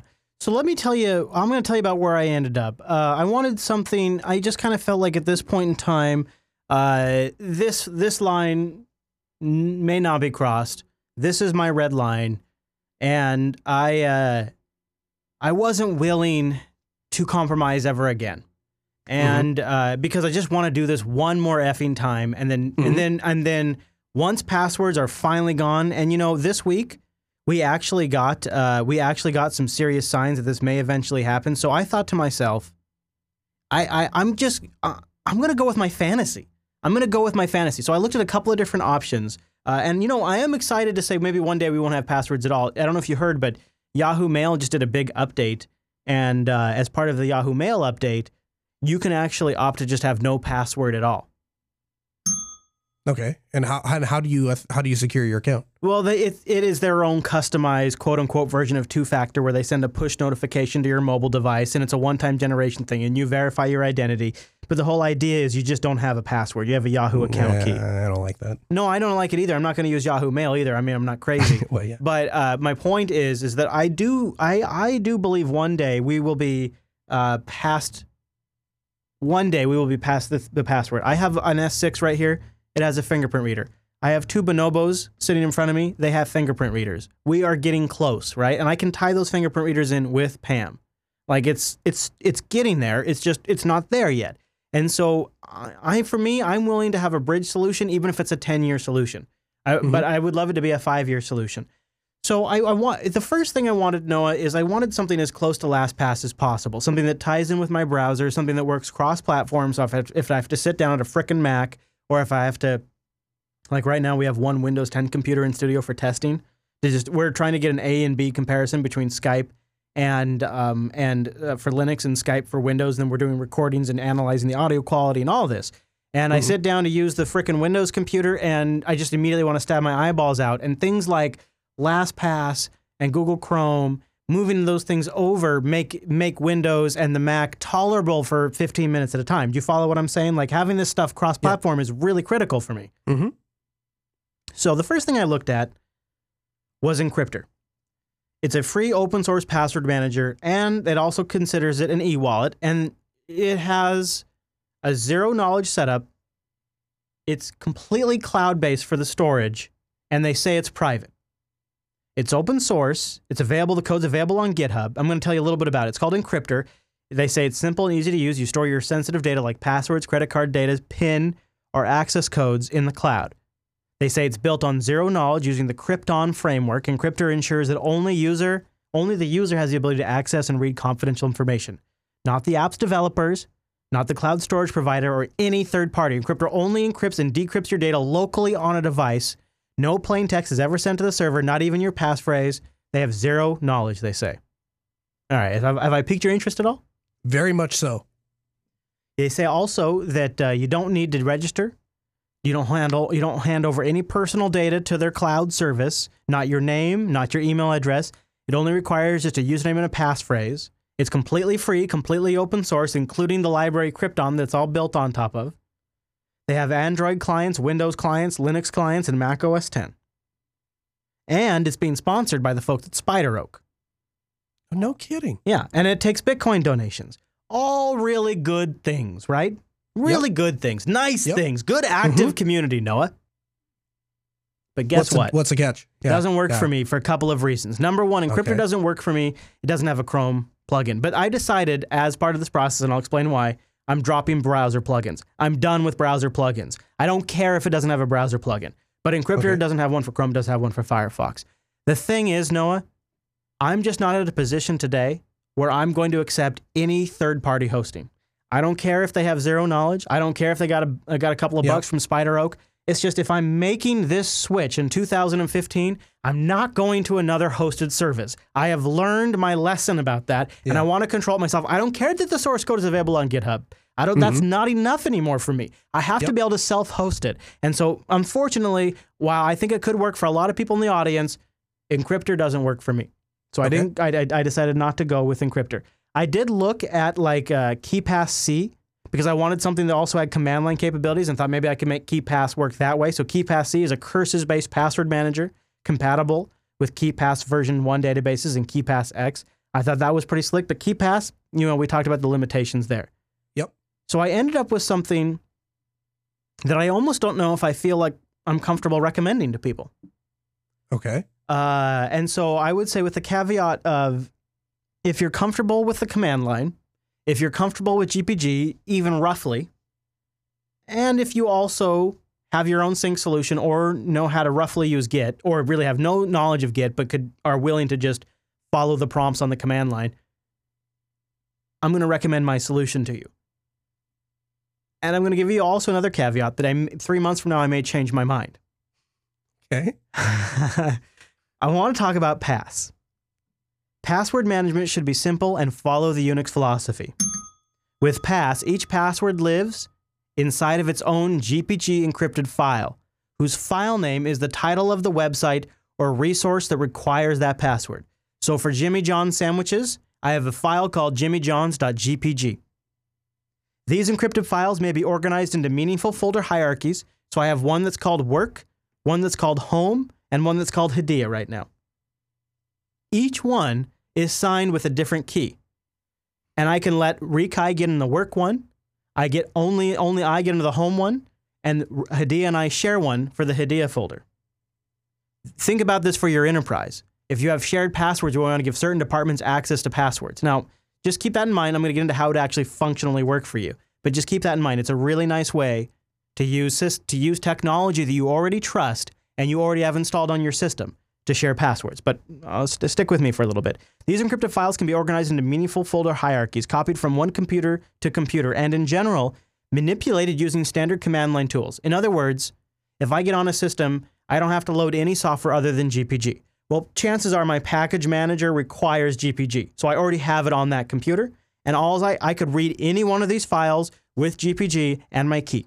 I don't need to have anything installed. I don't need to have a browser installed. I don't need to have X11 installed. I don't have to have anything installed at all. I don't even have to have Pass installed. Pass makes managing these individual files extremely easy. All passwords live in your home folder in a .password-store folder, and Pass provides some nice commands for adding, editing, generating, and retrieving passwords. It's really simple. And here's the best part. You got a lot of options how to sync this across computers, because this is a huge component for me. I've got 2 bonobos right here in front of me that I need to have both passwords available on me. Right. Available for me. I got a machine right here off screen. I got to have passwords. I got 2 computers upstairs that got to have their passwords on them. I got 2 computers at home. I got to have passwords on. I got computers in the rover. I got to be able to get passwords on. And I want to be able to, on any one of these computers, edit, add, update, or delete a username and password and have it replicate to all of the machines. This is a key requirement for me, and this is often where a third-party cloud service comes in. And this is what I love about Pass. You can roll this any way you want. It has built-in support for Git. So you can push and pull your password changes. You can track your password changes using Git. See who changed them, when they changed, revert back. Or you can roll your own sync solution like with SyncThing and just sync that .password-store folder between your machines. You don't, it could be it could be Dropbox, it could be whatever you want, because you're just syncing GPG files. So I don't care if you put them on OneDrive or Google Drive, they're GPG files, right? I mean, like, it is really low risk. And the really nice thing is there's no funky formats, no new paradigms to learn. If you install Pass and bash completion, it's all on the command line. So Noah, in fact, I'll pull up here on my machine on the live stream, and I just type in the word Pass. And it lists the passwords that I have right now in Pass. I have one for Dropbox, GitHub, Jimmy John's, and Steam. Now, I could go retrieve the password from any one of those, and if I do -C, it immediately copies it to my clipboard. Now, Noah, I'm pushing that up to Git. And then on my DigitalOcean Dropbox, I'm pulling down. On my DigitalOcean Droplet, I'm pulling down this, and I can do those same commands from any machine. I just SSH into my DigitalOcean Droplet. And so I started using Git, push, and pull, and I thought that was pretty neat. But I'm going to be honest with you, Noah. Too much work for me. Yeah, boy, I'll say that. Yeah, you're right. I was waiting until you get done, but yeah, it looks like way too much work. So what I decided to do instead is I decided to scale back a little bit, and I'm not using the Git implementation.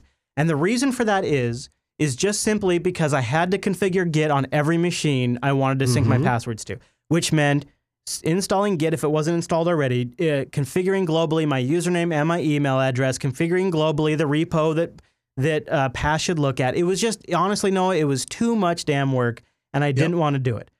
So what I opted to do is instead, I'm just pointing SyncThing on these computers at that folder directory, and it's just syncing the GPG files around. And all Pass is doing, Noah, is it's just reading that folder. And so as long as the GPG file is in there, Pass sees it. And so what really is happening now is SyncThing is handling the synchronization across my machines.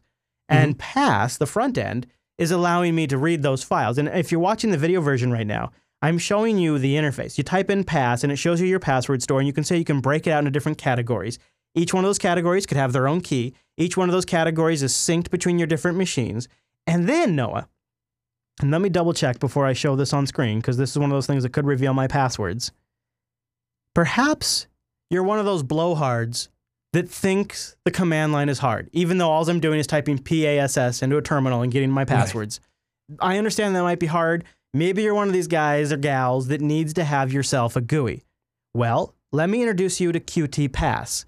Qt Pass is a graphical way to manage Pass. You don't even have to do it on the command line. You can add new passwords. You can edit passwords. You can even synchronize with Git, all from the GUI. It is a really easy way to manage Pass, and the two things stay in sync.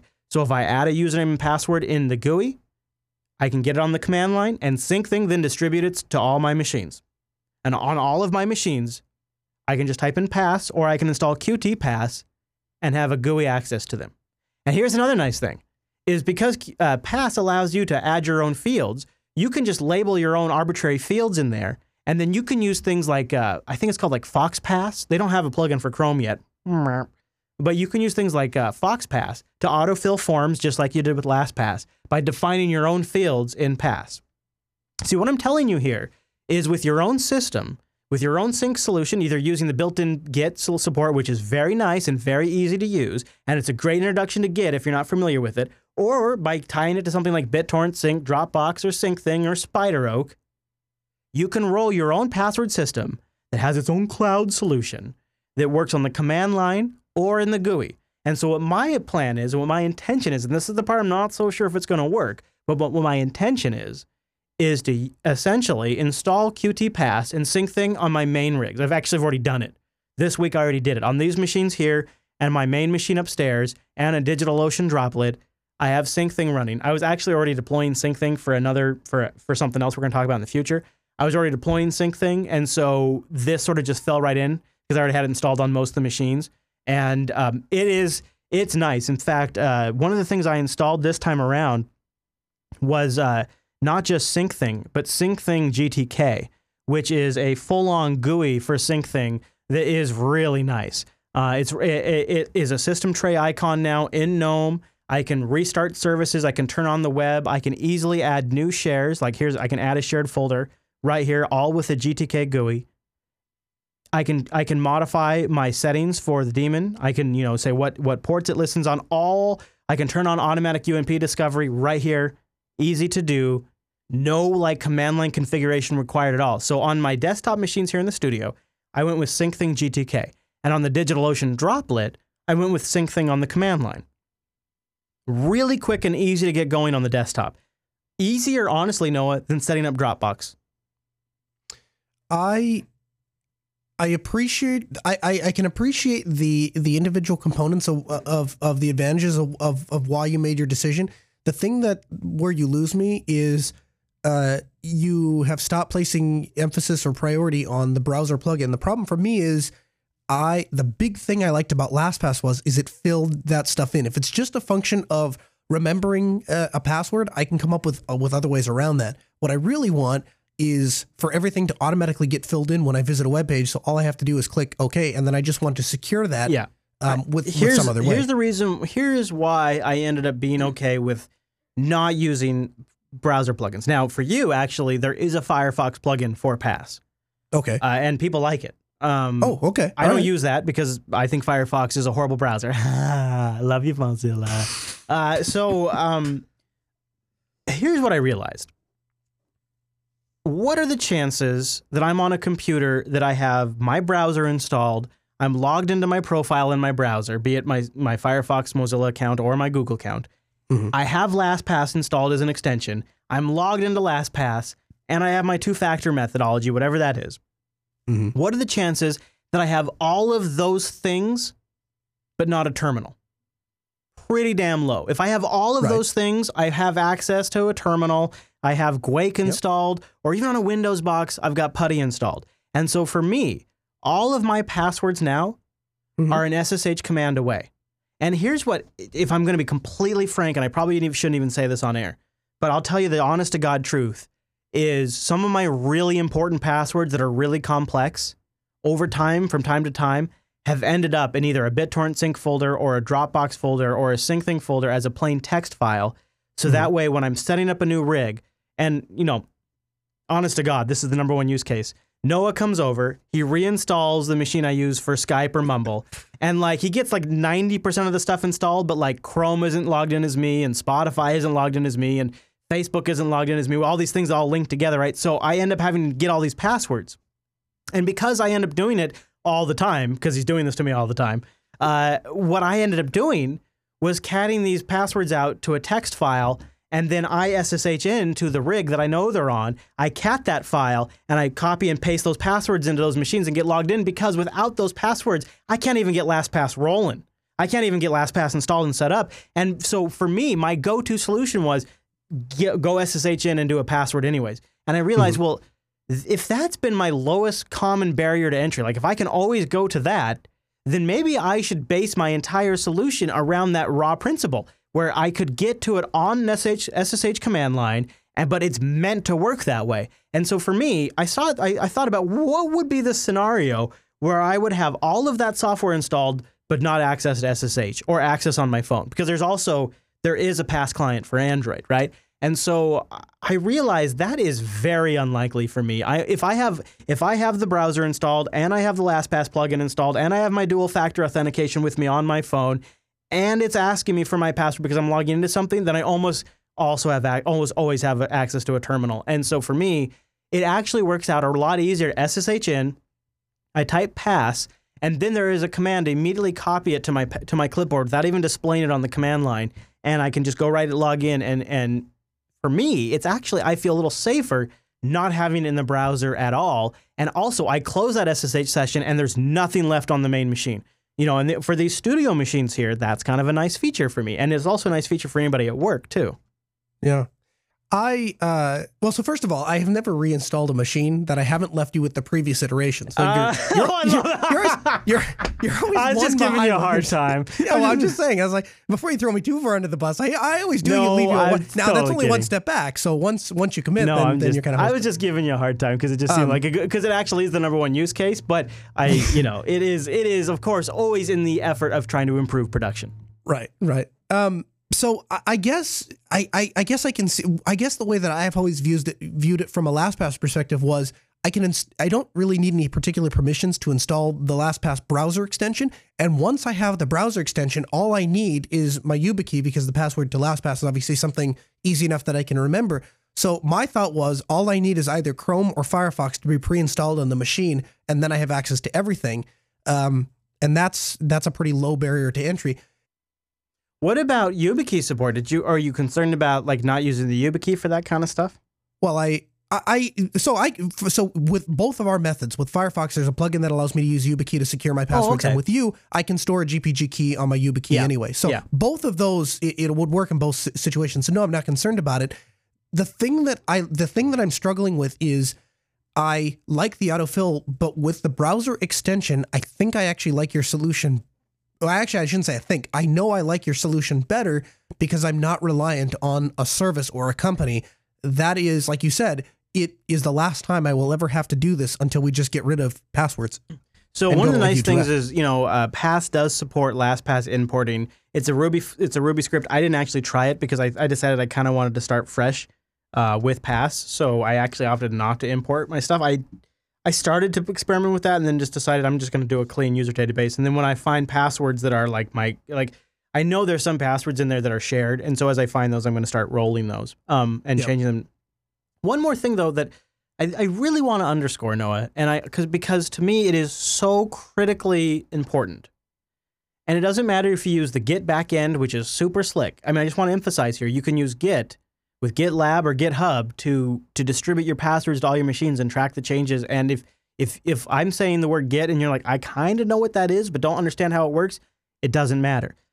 Pass makes using Git so damn simple that you just follow the prompts on the command prompt or follow the links I've included in the show notes and you can make it work. And here's why that's neat. Because if you have like GitHub or GitLab, let's just go with GitHub because that's the really easy one to use. You're uploading encrypted GPG files, so you don't really have to worry about them being posted, but you could have a private repo, which is what I chose to do for testing. When I'm on any machine in the world, I just log into my GitHub account and all of my usernames and passwords as individual GPG files are listed there.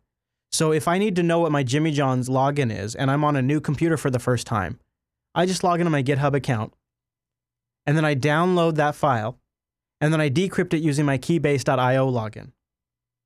And it's all right there, no third-party software required because I'm just using standards.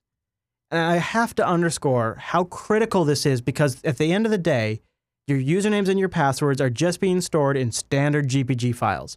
Mm-hmm. And even if Pass were to go away, and I did some research into the development of Pass right now, and it has slowed down.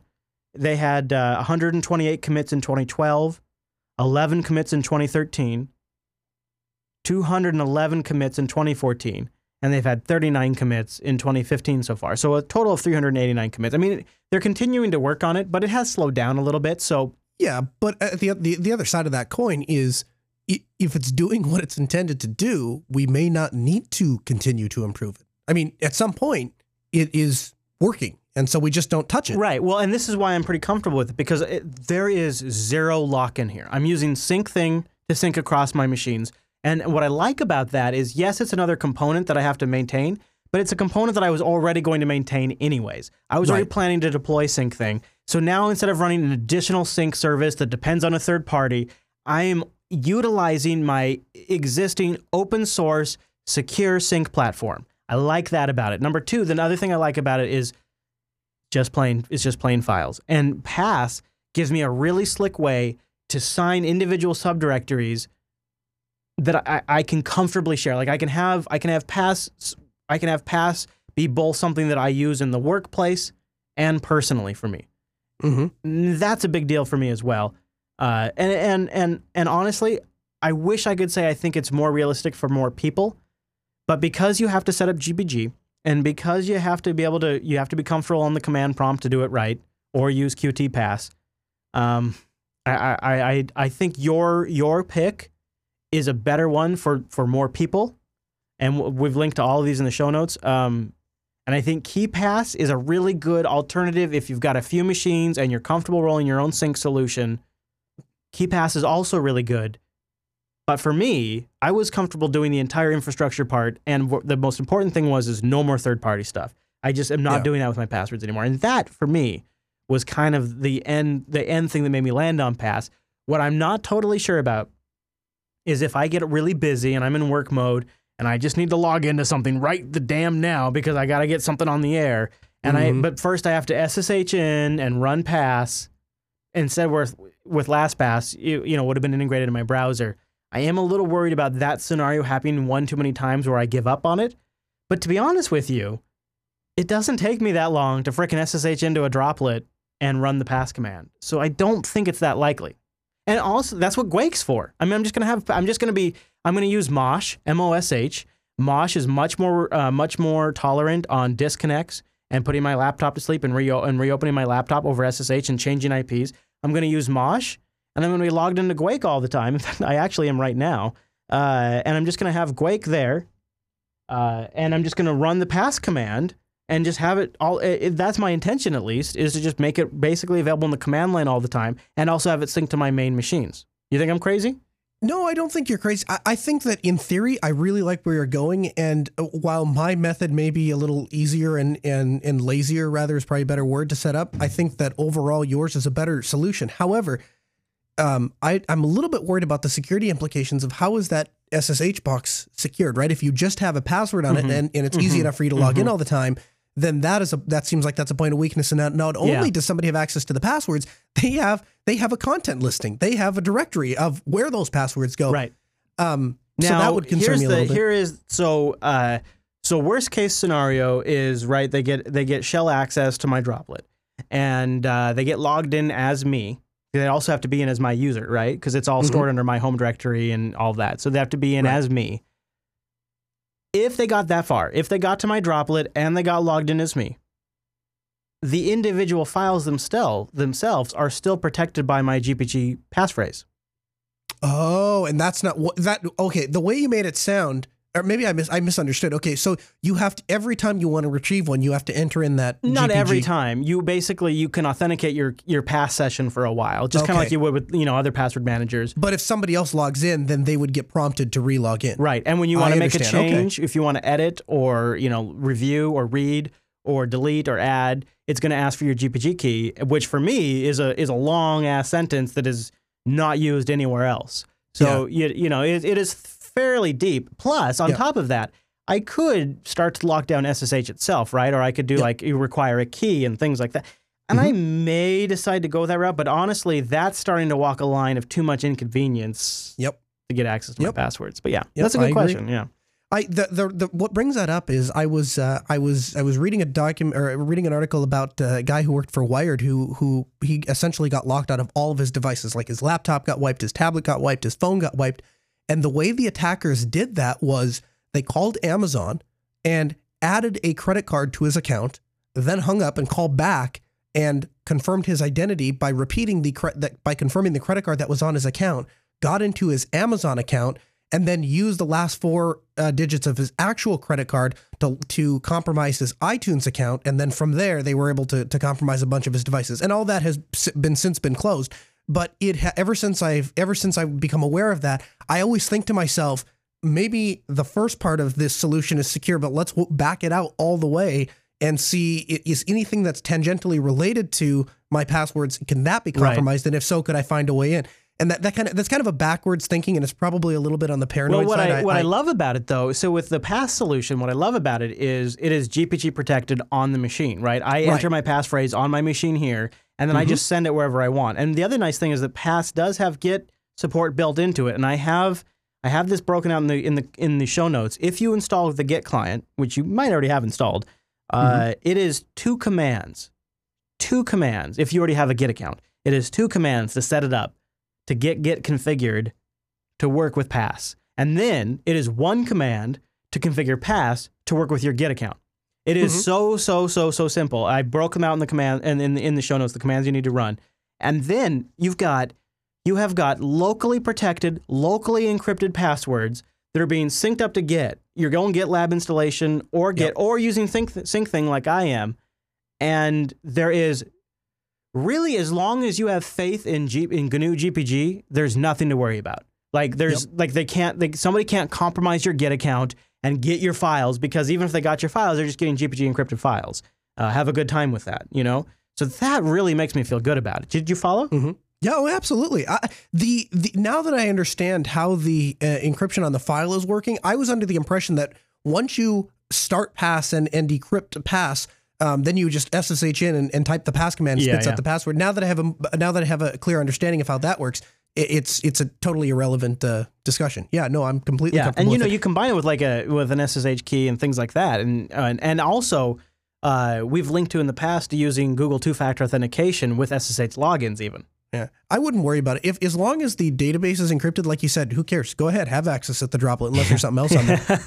John Mangiera in the chat room wanted to bring a favorable mention to password safe, and I haven't. I didn't really look at it, and it wasn't something that came across my radar, and it doesn't sound like it came across yours either. But that might be something for anyone else to check out if you want to take a look at it. I have a sense there's a few different solutions out there, and I would love to still see something that has better browser support. You know, something that, I don't know, there's a lot of different options out there, and I know a lot of you are using KeyPass. I know that's super popular in our audience, and I was a little nervous coming on the air and saying I'm not using KeyPass because I know so many people have had good luck with it. But and we might circle back to it. You never know. Yeah, you never know. We might. But I'd love to hear your solutions to fix this problem. linuxactionshow.reddit.com. Let us know. Also, links and any kind of tips and tricks you can share to help us get it going, because sometimes people mention these things and you get pretty deep into it and you realize there's little nuances you needed to know. linuxactionshow.reddit.com. You can share that with the community and share it with us because we're looking for feedback. Just go find episode 387 over there. All right, Noah, that's the Linux Action Show's look at finally replacing LastPass.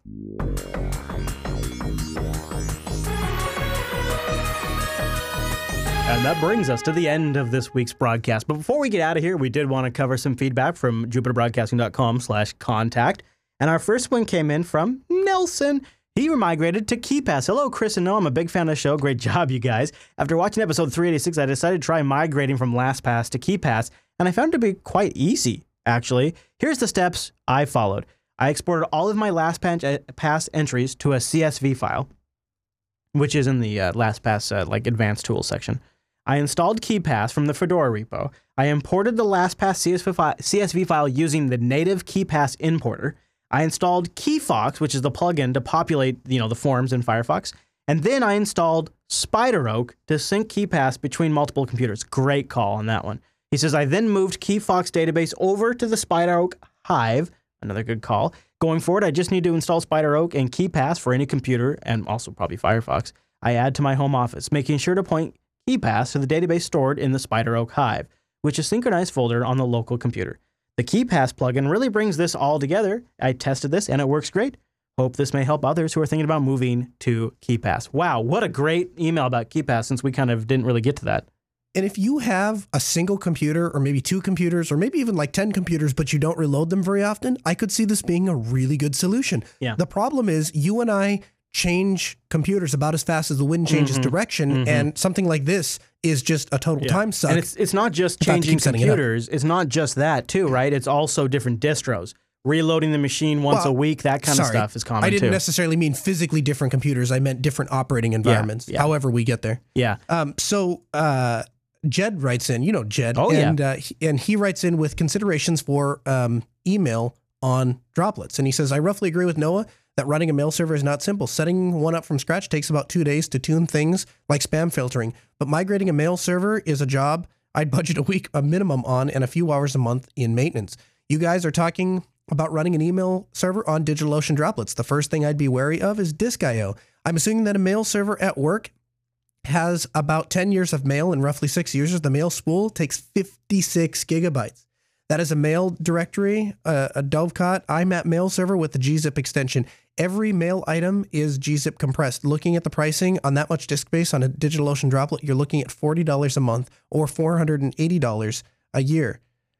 Compare this to Rackspace general purpose cloud instance, and you're looking at 80 gigabytes for $175 a year. It seems that DreamHost has disk space at $10 a month or $120 a year, but less CPU. If you're accessing your mail server over the internet, you are actually taking advantage of over 500 megabits of network bandwidth on a solid state can provide. Only if you are using Google His Fiber. point being that you might not need an SSD unless you're on a really fast connection. Although I wouldn't say that an SSD is just used for when you're accessing the machine. An SSD also comes in handy when you're doing updates on the computer, installing packages, or it's working on other things while you're accessing the machine too, because the SSD just provides you good I/O throughput regardless of what the machine's doing. You know, the other thing about it is he is talking about running this, as a business enterprise box. And the reality is, I don't think that's what the majority of people that were taking this bucket on were talking about. Most people that are doing it, it's more of like, I'm going to play, or I want my family email For home server. email, yeah. And so I don't think that a lot of this is necessarily applicable to personal email. Certainly, if you're going to get into the enterprise space, some of this might be a concern, but you're probably not. You probably have an in-house server then too. I would be really interested to see if people have come up with really clever solutions to add a lot of big remote storage to a DigitalOcean Droplet. Because I've wondered about like using Fuse to do a remote file system or something like that. I'm curious if anybody out there has played with that and could give us feedback. But he goes on to mention that he mentioned some of the most important things like backup and disk requirements and maybe even mirroring to a Droplet. He's got a really good price breakdown if you guys want to read it in the show notes. He says he also points out it's entirely possible to split your IMAP apart from your mail services.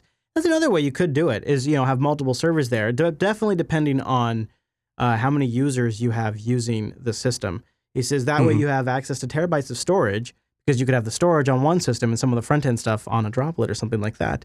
And you'd have access to, you'd have physical control over your backup depending on where you store the backup data. There's a lot of ways to skin this particular cat. And email, let's be honest. I'm looking at migrating off of sync services that are hosted by third parties, migrating off of password services that are hosted by third parties, but here I am using mail hosted by Google Apps. And this is something I've been grousing about now for a long time. The thing I know Fastmail is a component of it, but I got to think about it. I have not been so happy with, and I was nervous coming off of Gmail. I have not a single bad experience, not one little thing, not one little hiccup that I can be like, well, I wouldn't have had that problem with Google. Not once, not even a little bit. Okay. Or Dennis writes in, says, big reason I haven't made the move. Hey, Chris and friends, I love the show and listen every day at work or in the car. Keep up the outstanding work. Wow, thanks, man. He says, this is my first time emailing, so it's serious. I have a Linux problem.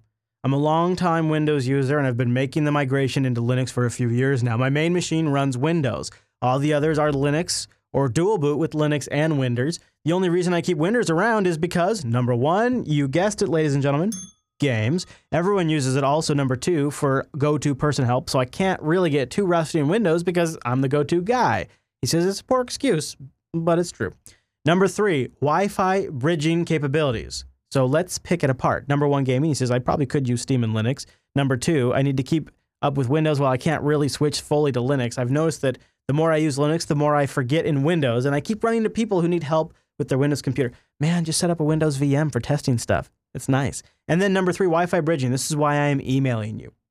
I tend to break a lot of my computers when I mess around with them, and a big thing I do is use Windows to bridge the Wi-Fi and when I need to do repairs.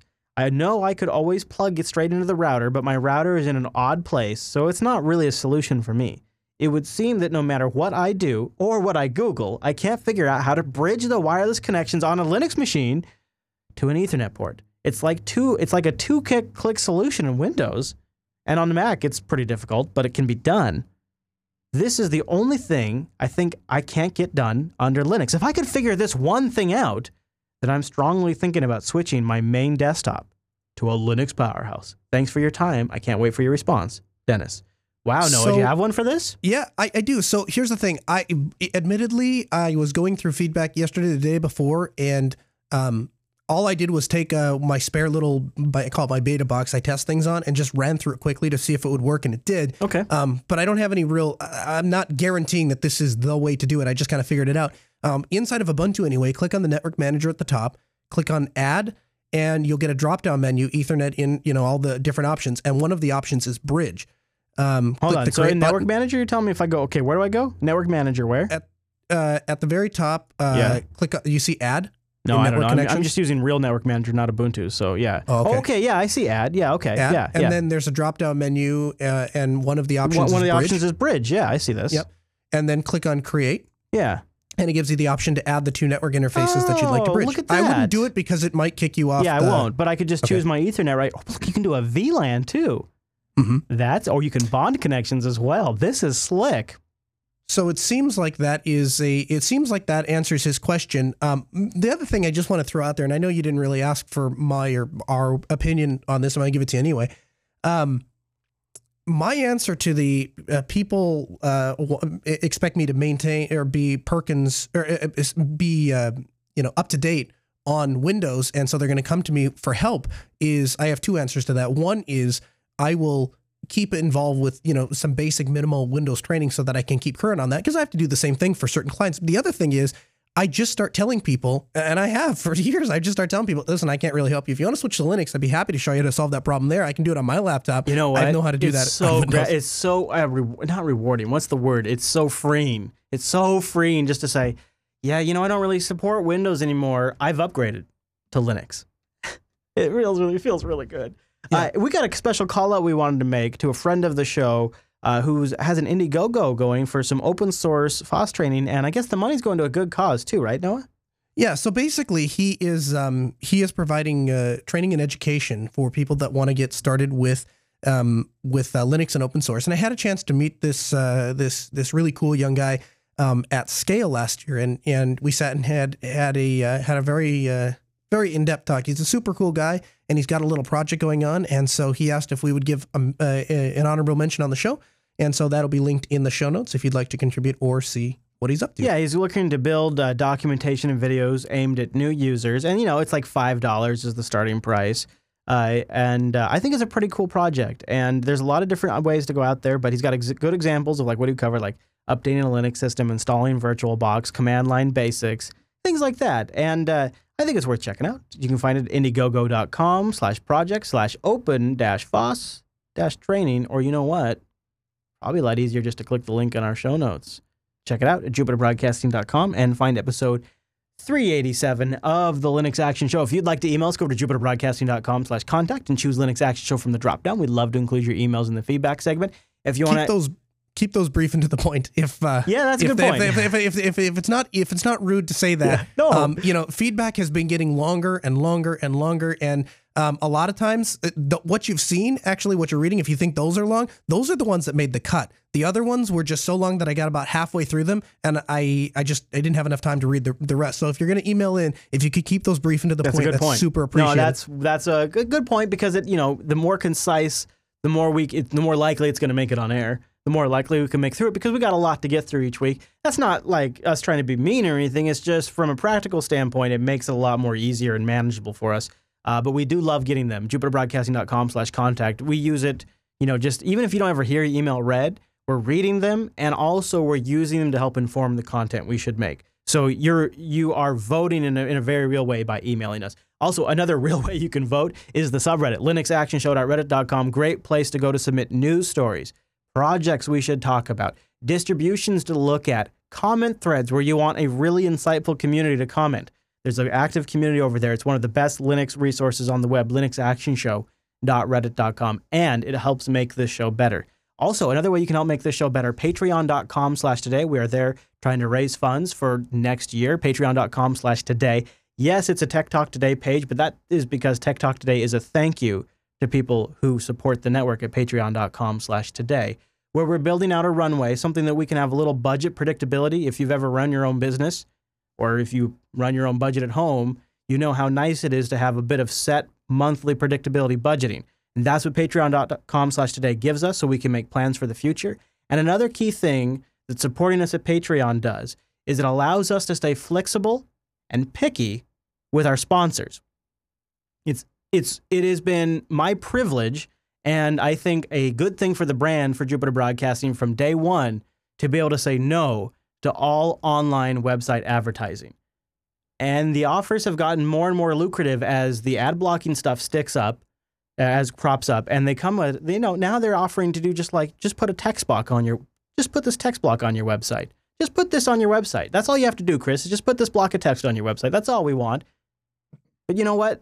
Patreon.com/today gives us the leverage to say no with future sponsors, existing sponsors, anything like that. And that's a really big deal. But the other thing that I think you'd appreciate as an open source enthusiast is it means that our number one source of funding, if we continue to drive patreon.com/today, if we can get that up more, our number one source of funding comes from our audience.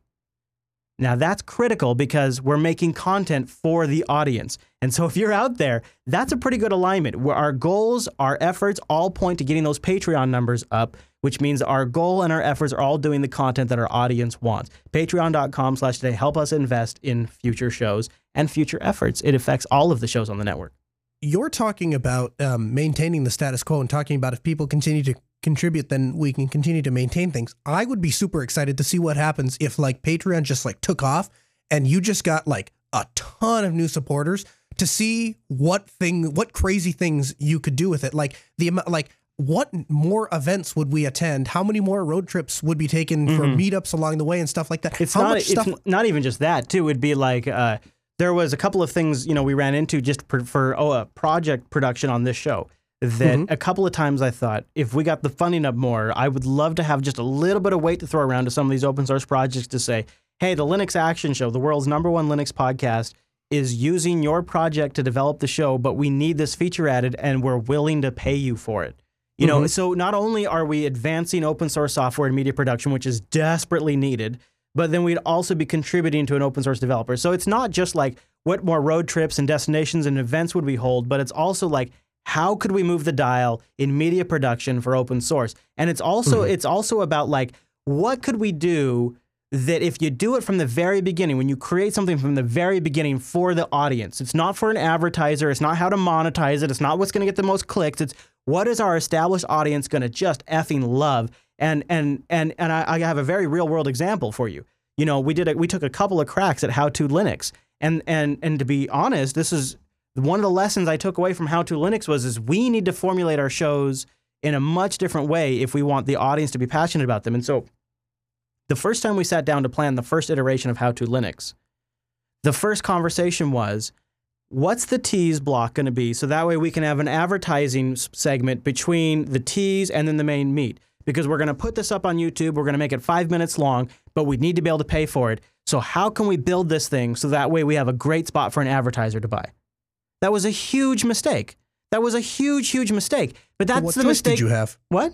What choice did you have? Right, and that's the mistake you see a ton of podcast networks make, some big ones out there, where they have to build the content for the advertisers, like know-how, and it's not really for the audience. And that, it just, especially for the kind of stuff we cover that's really super niche, the Linux stuff and the open source stuff that's really niche, like that just doesn't make any sense. And so now that we're getting more and more funding from the audience, it's like, well, how can we build this thing so that way the audience is really grabbed by it? How can we do this thing so that way it really plays to what they love? And not like, how are you going to build this thing so that we have a built-in perfect slot for an advertiser? Yep.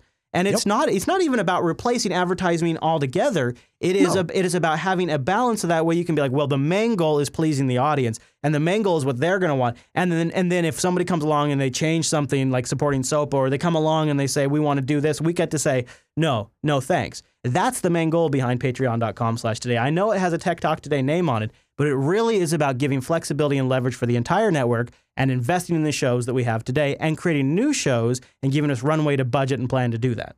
Boy, that was a long thing. I didn't mean to make it that long, but I'm really kind of super fired up about it. So I'm sorry. I can see why. Well, you want to be responsible and please your audience, not responsible and please your advertisers. Right. And what I love about it right now, and see some people, and then I guess I'm just getting into this.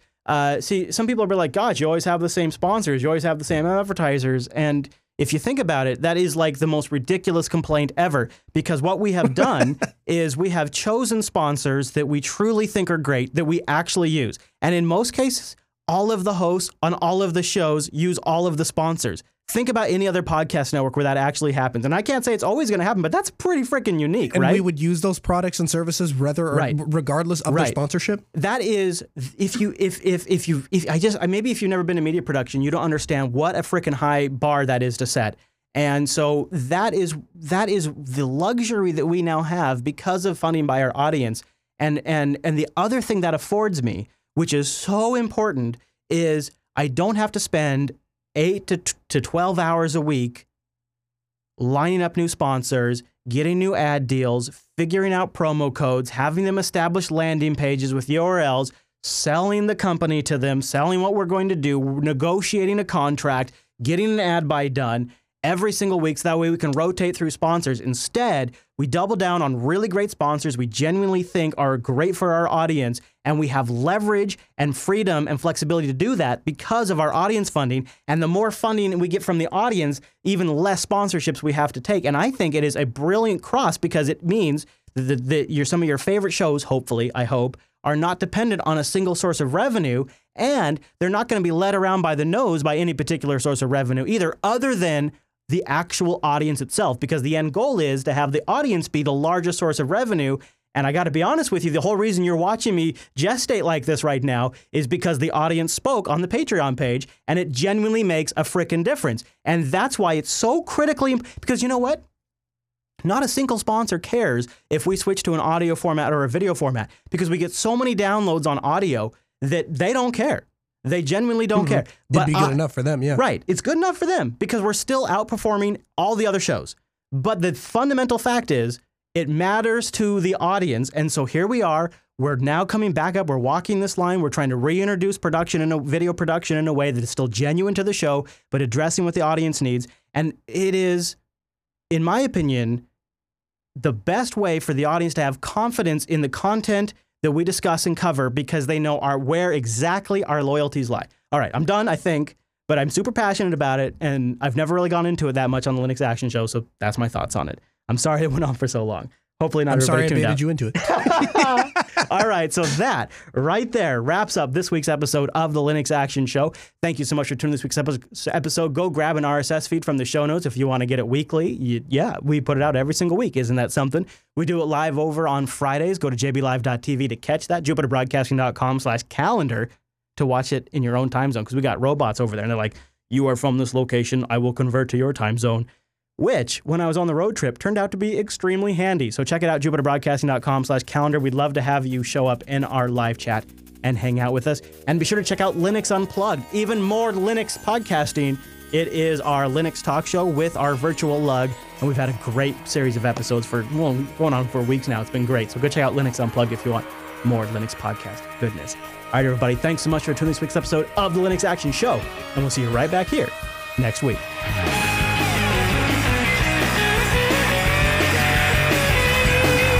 Check this out. This is actually kind of a cool thing. You know, the Linux Foundation has been doing kernel developer workspaces, which I love seeing people's workspace for some reason. I don't know what it is about that, but I just love it. And they have a new one for Lenaro Mark Brown.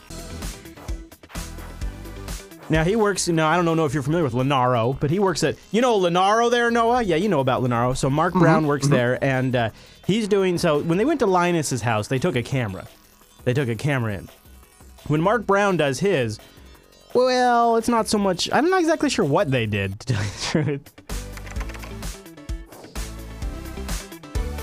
Hi, I'm Mark Brown, Kernel Working Group Technical Lead at Lenaro and maintainer of a few kernel subsystems.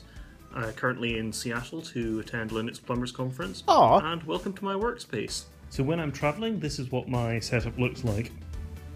Over here we've got an ARM-based Chromebook which I use for video conferencing. Since Lenaro is a distributed organization, we do almost all of our meetings via video conference so that we can see each other's faces from time to time, which is very nice. So I use the Chromebook to make sure that all the proprietary plugins needed for video conferencing work well and can't do anything nasty to my development setup. That's an interesting idea, right? Just using a Chromebook for Hangouts like that. That's not a bad way to go because they're not that expensive. He's got my XPS 13 too, which is kind of neat. I don't know if you noticed this too, Noah, but he's got a YubiKey. Yeah, the thing I wouldn't like about it is I despise having to carry 2 laptops. I've Yeah. I've done contracting for a couple of organizations that have mandated it, and I come all sort of creative ways to get out of carrying 2 laptops. The only way it'd work for me is I would literally just put the Chromebook on my desk, and when I was doing meetings, because they're using these for company meetings, right? Right. And I wouldn't take it with me. Like you it wouldn't travel with it? No, it'd be for conference calls. So, because the Hangouts are replacing the conference call. So you Right. schedule it. Everybody's going to be there at 9 a.m. and everybody knows what time to be there. So I would just keep it in my office. I would not. Yeah, but you're what right. do you do in your travel, though? You don't do the conference call. Hey, man, he's a kernel dev. He's big time. Mark okay. Brown's All big right. time. No, All right, that's how he all rolls. right. Anyways, I'm checking out his XPS 13, and he's got a really sweet hub that I kind of want. I want to get it. The main development system when I'm traveling is this Dell laptop. Running GNOME. It's very nice display, nice keyboard, and probably most importantly of all for me when I'm traveling, it's got incredibly good battery life, especially with this external battery pack here. I can work for essentially an entire day without needing to connect to external power, which is extremely important to me. Over here we've got my standard portable test system. It's a BeagleBone Black with the serial port connected via USB, as well as the power and a little SD card reader, so I can replace the kernel and the root file system without needing to have a network connection set up. So the great thing about this setup is that I can fit it easily into a laptop bag and use it pretty much anywhere. So that's been my setup, and thanks. Now, I'm looking at that, and I'm wondering, did he put it out on a table and not show us his actual office? Because that was just a table. It looked like a dining room I table. think he was at a hotel. Oh, yeah, right. He said he was Yeah. in Seattle. You're right. Because I would show my workspace, except for right now it's covered with Jimmy John's Right. bags. Yeah, I have, yeah, and you've seen this up close and personal. There's my quote unquote office, which everyone thinks is where I work, but actually it's just a facade of a place where I bring people to so that they think that I'm neat. And then there's the real place where the actual shop where I actually do work, and that place is you need climbing gear and a hard hat to stand in because you never know what might happen.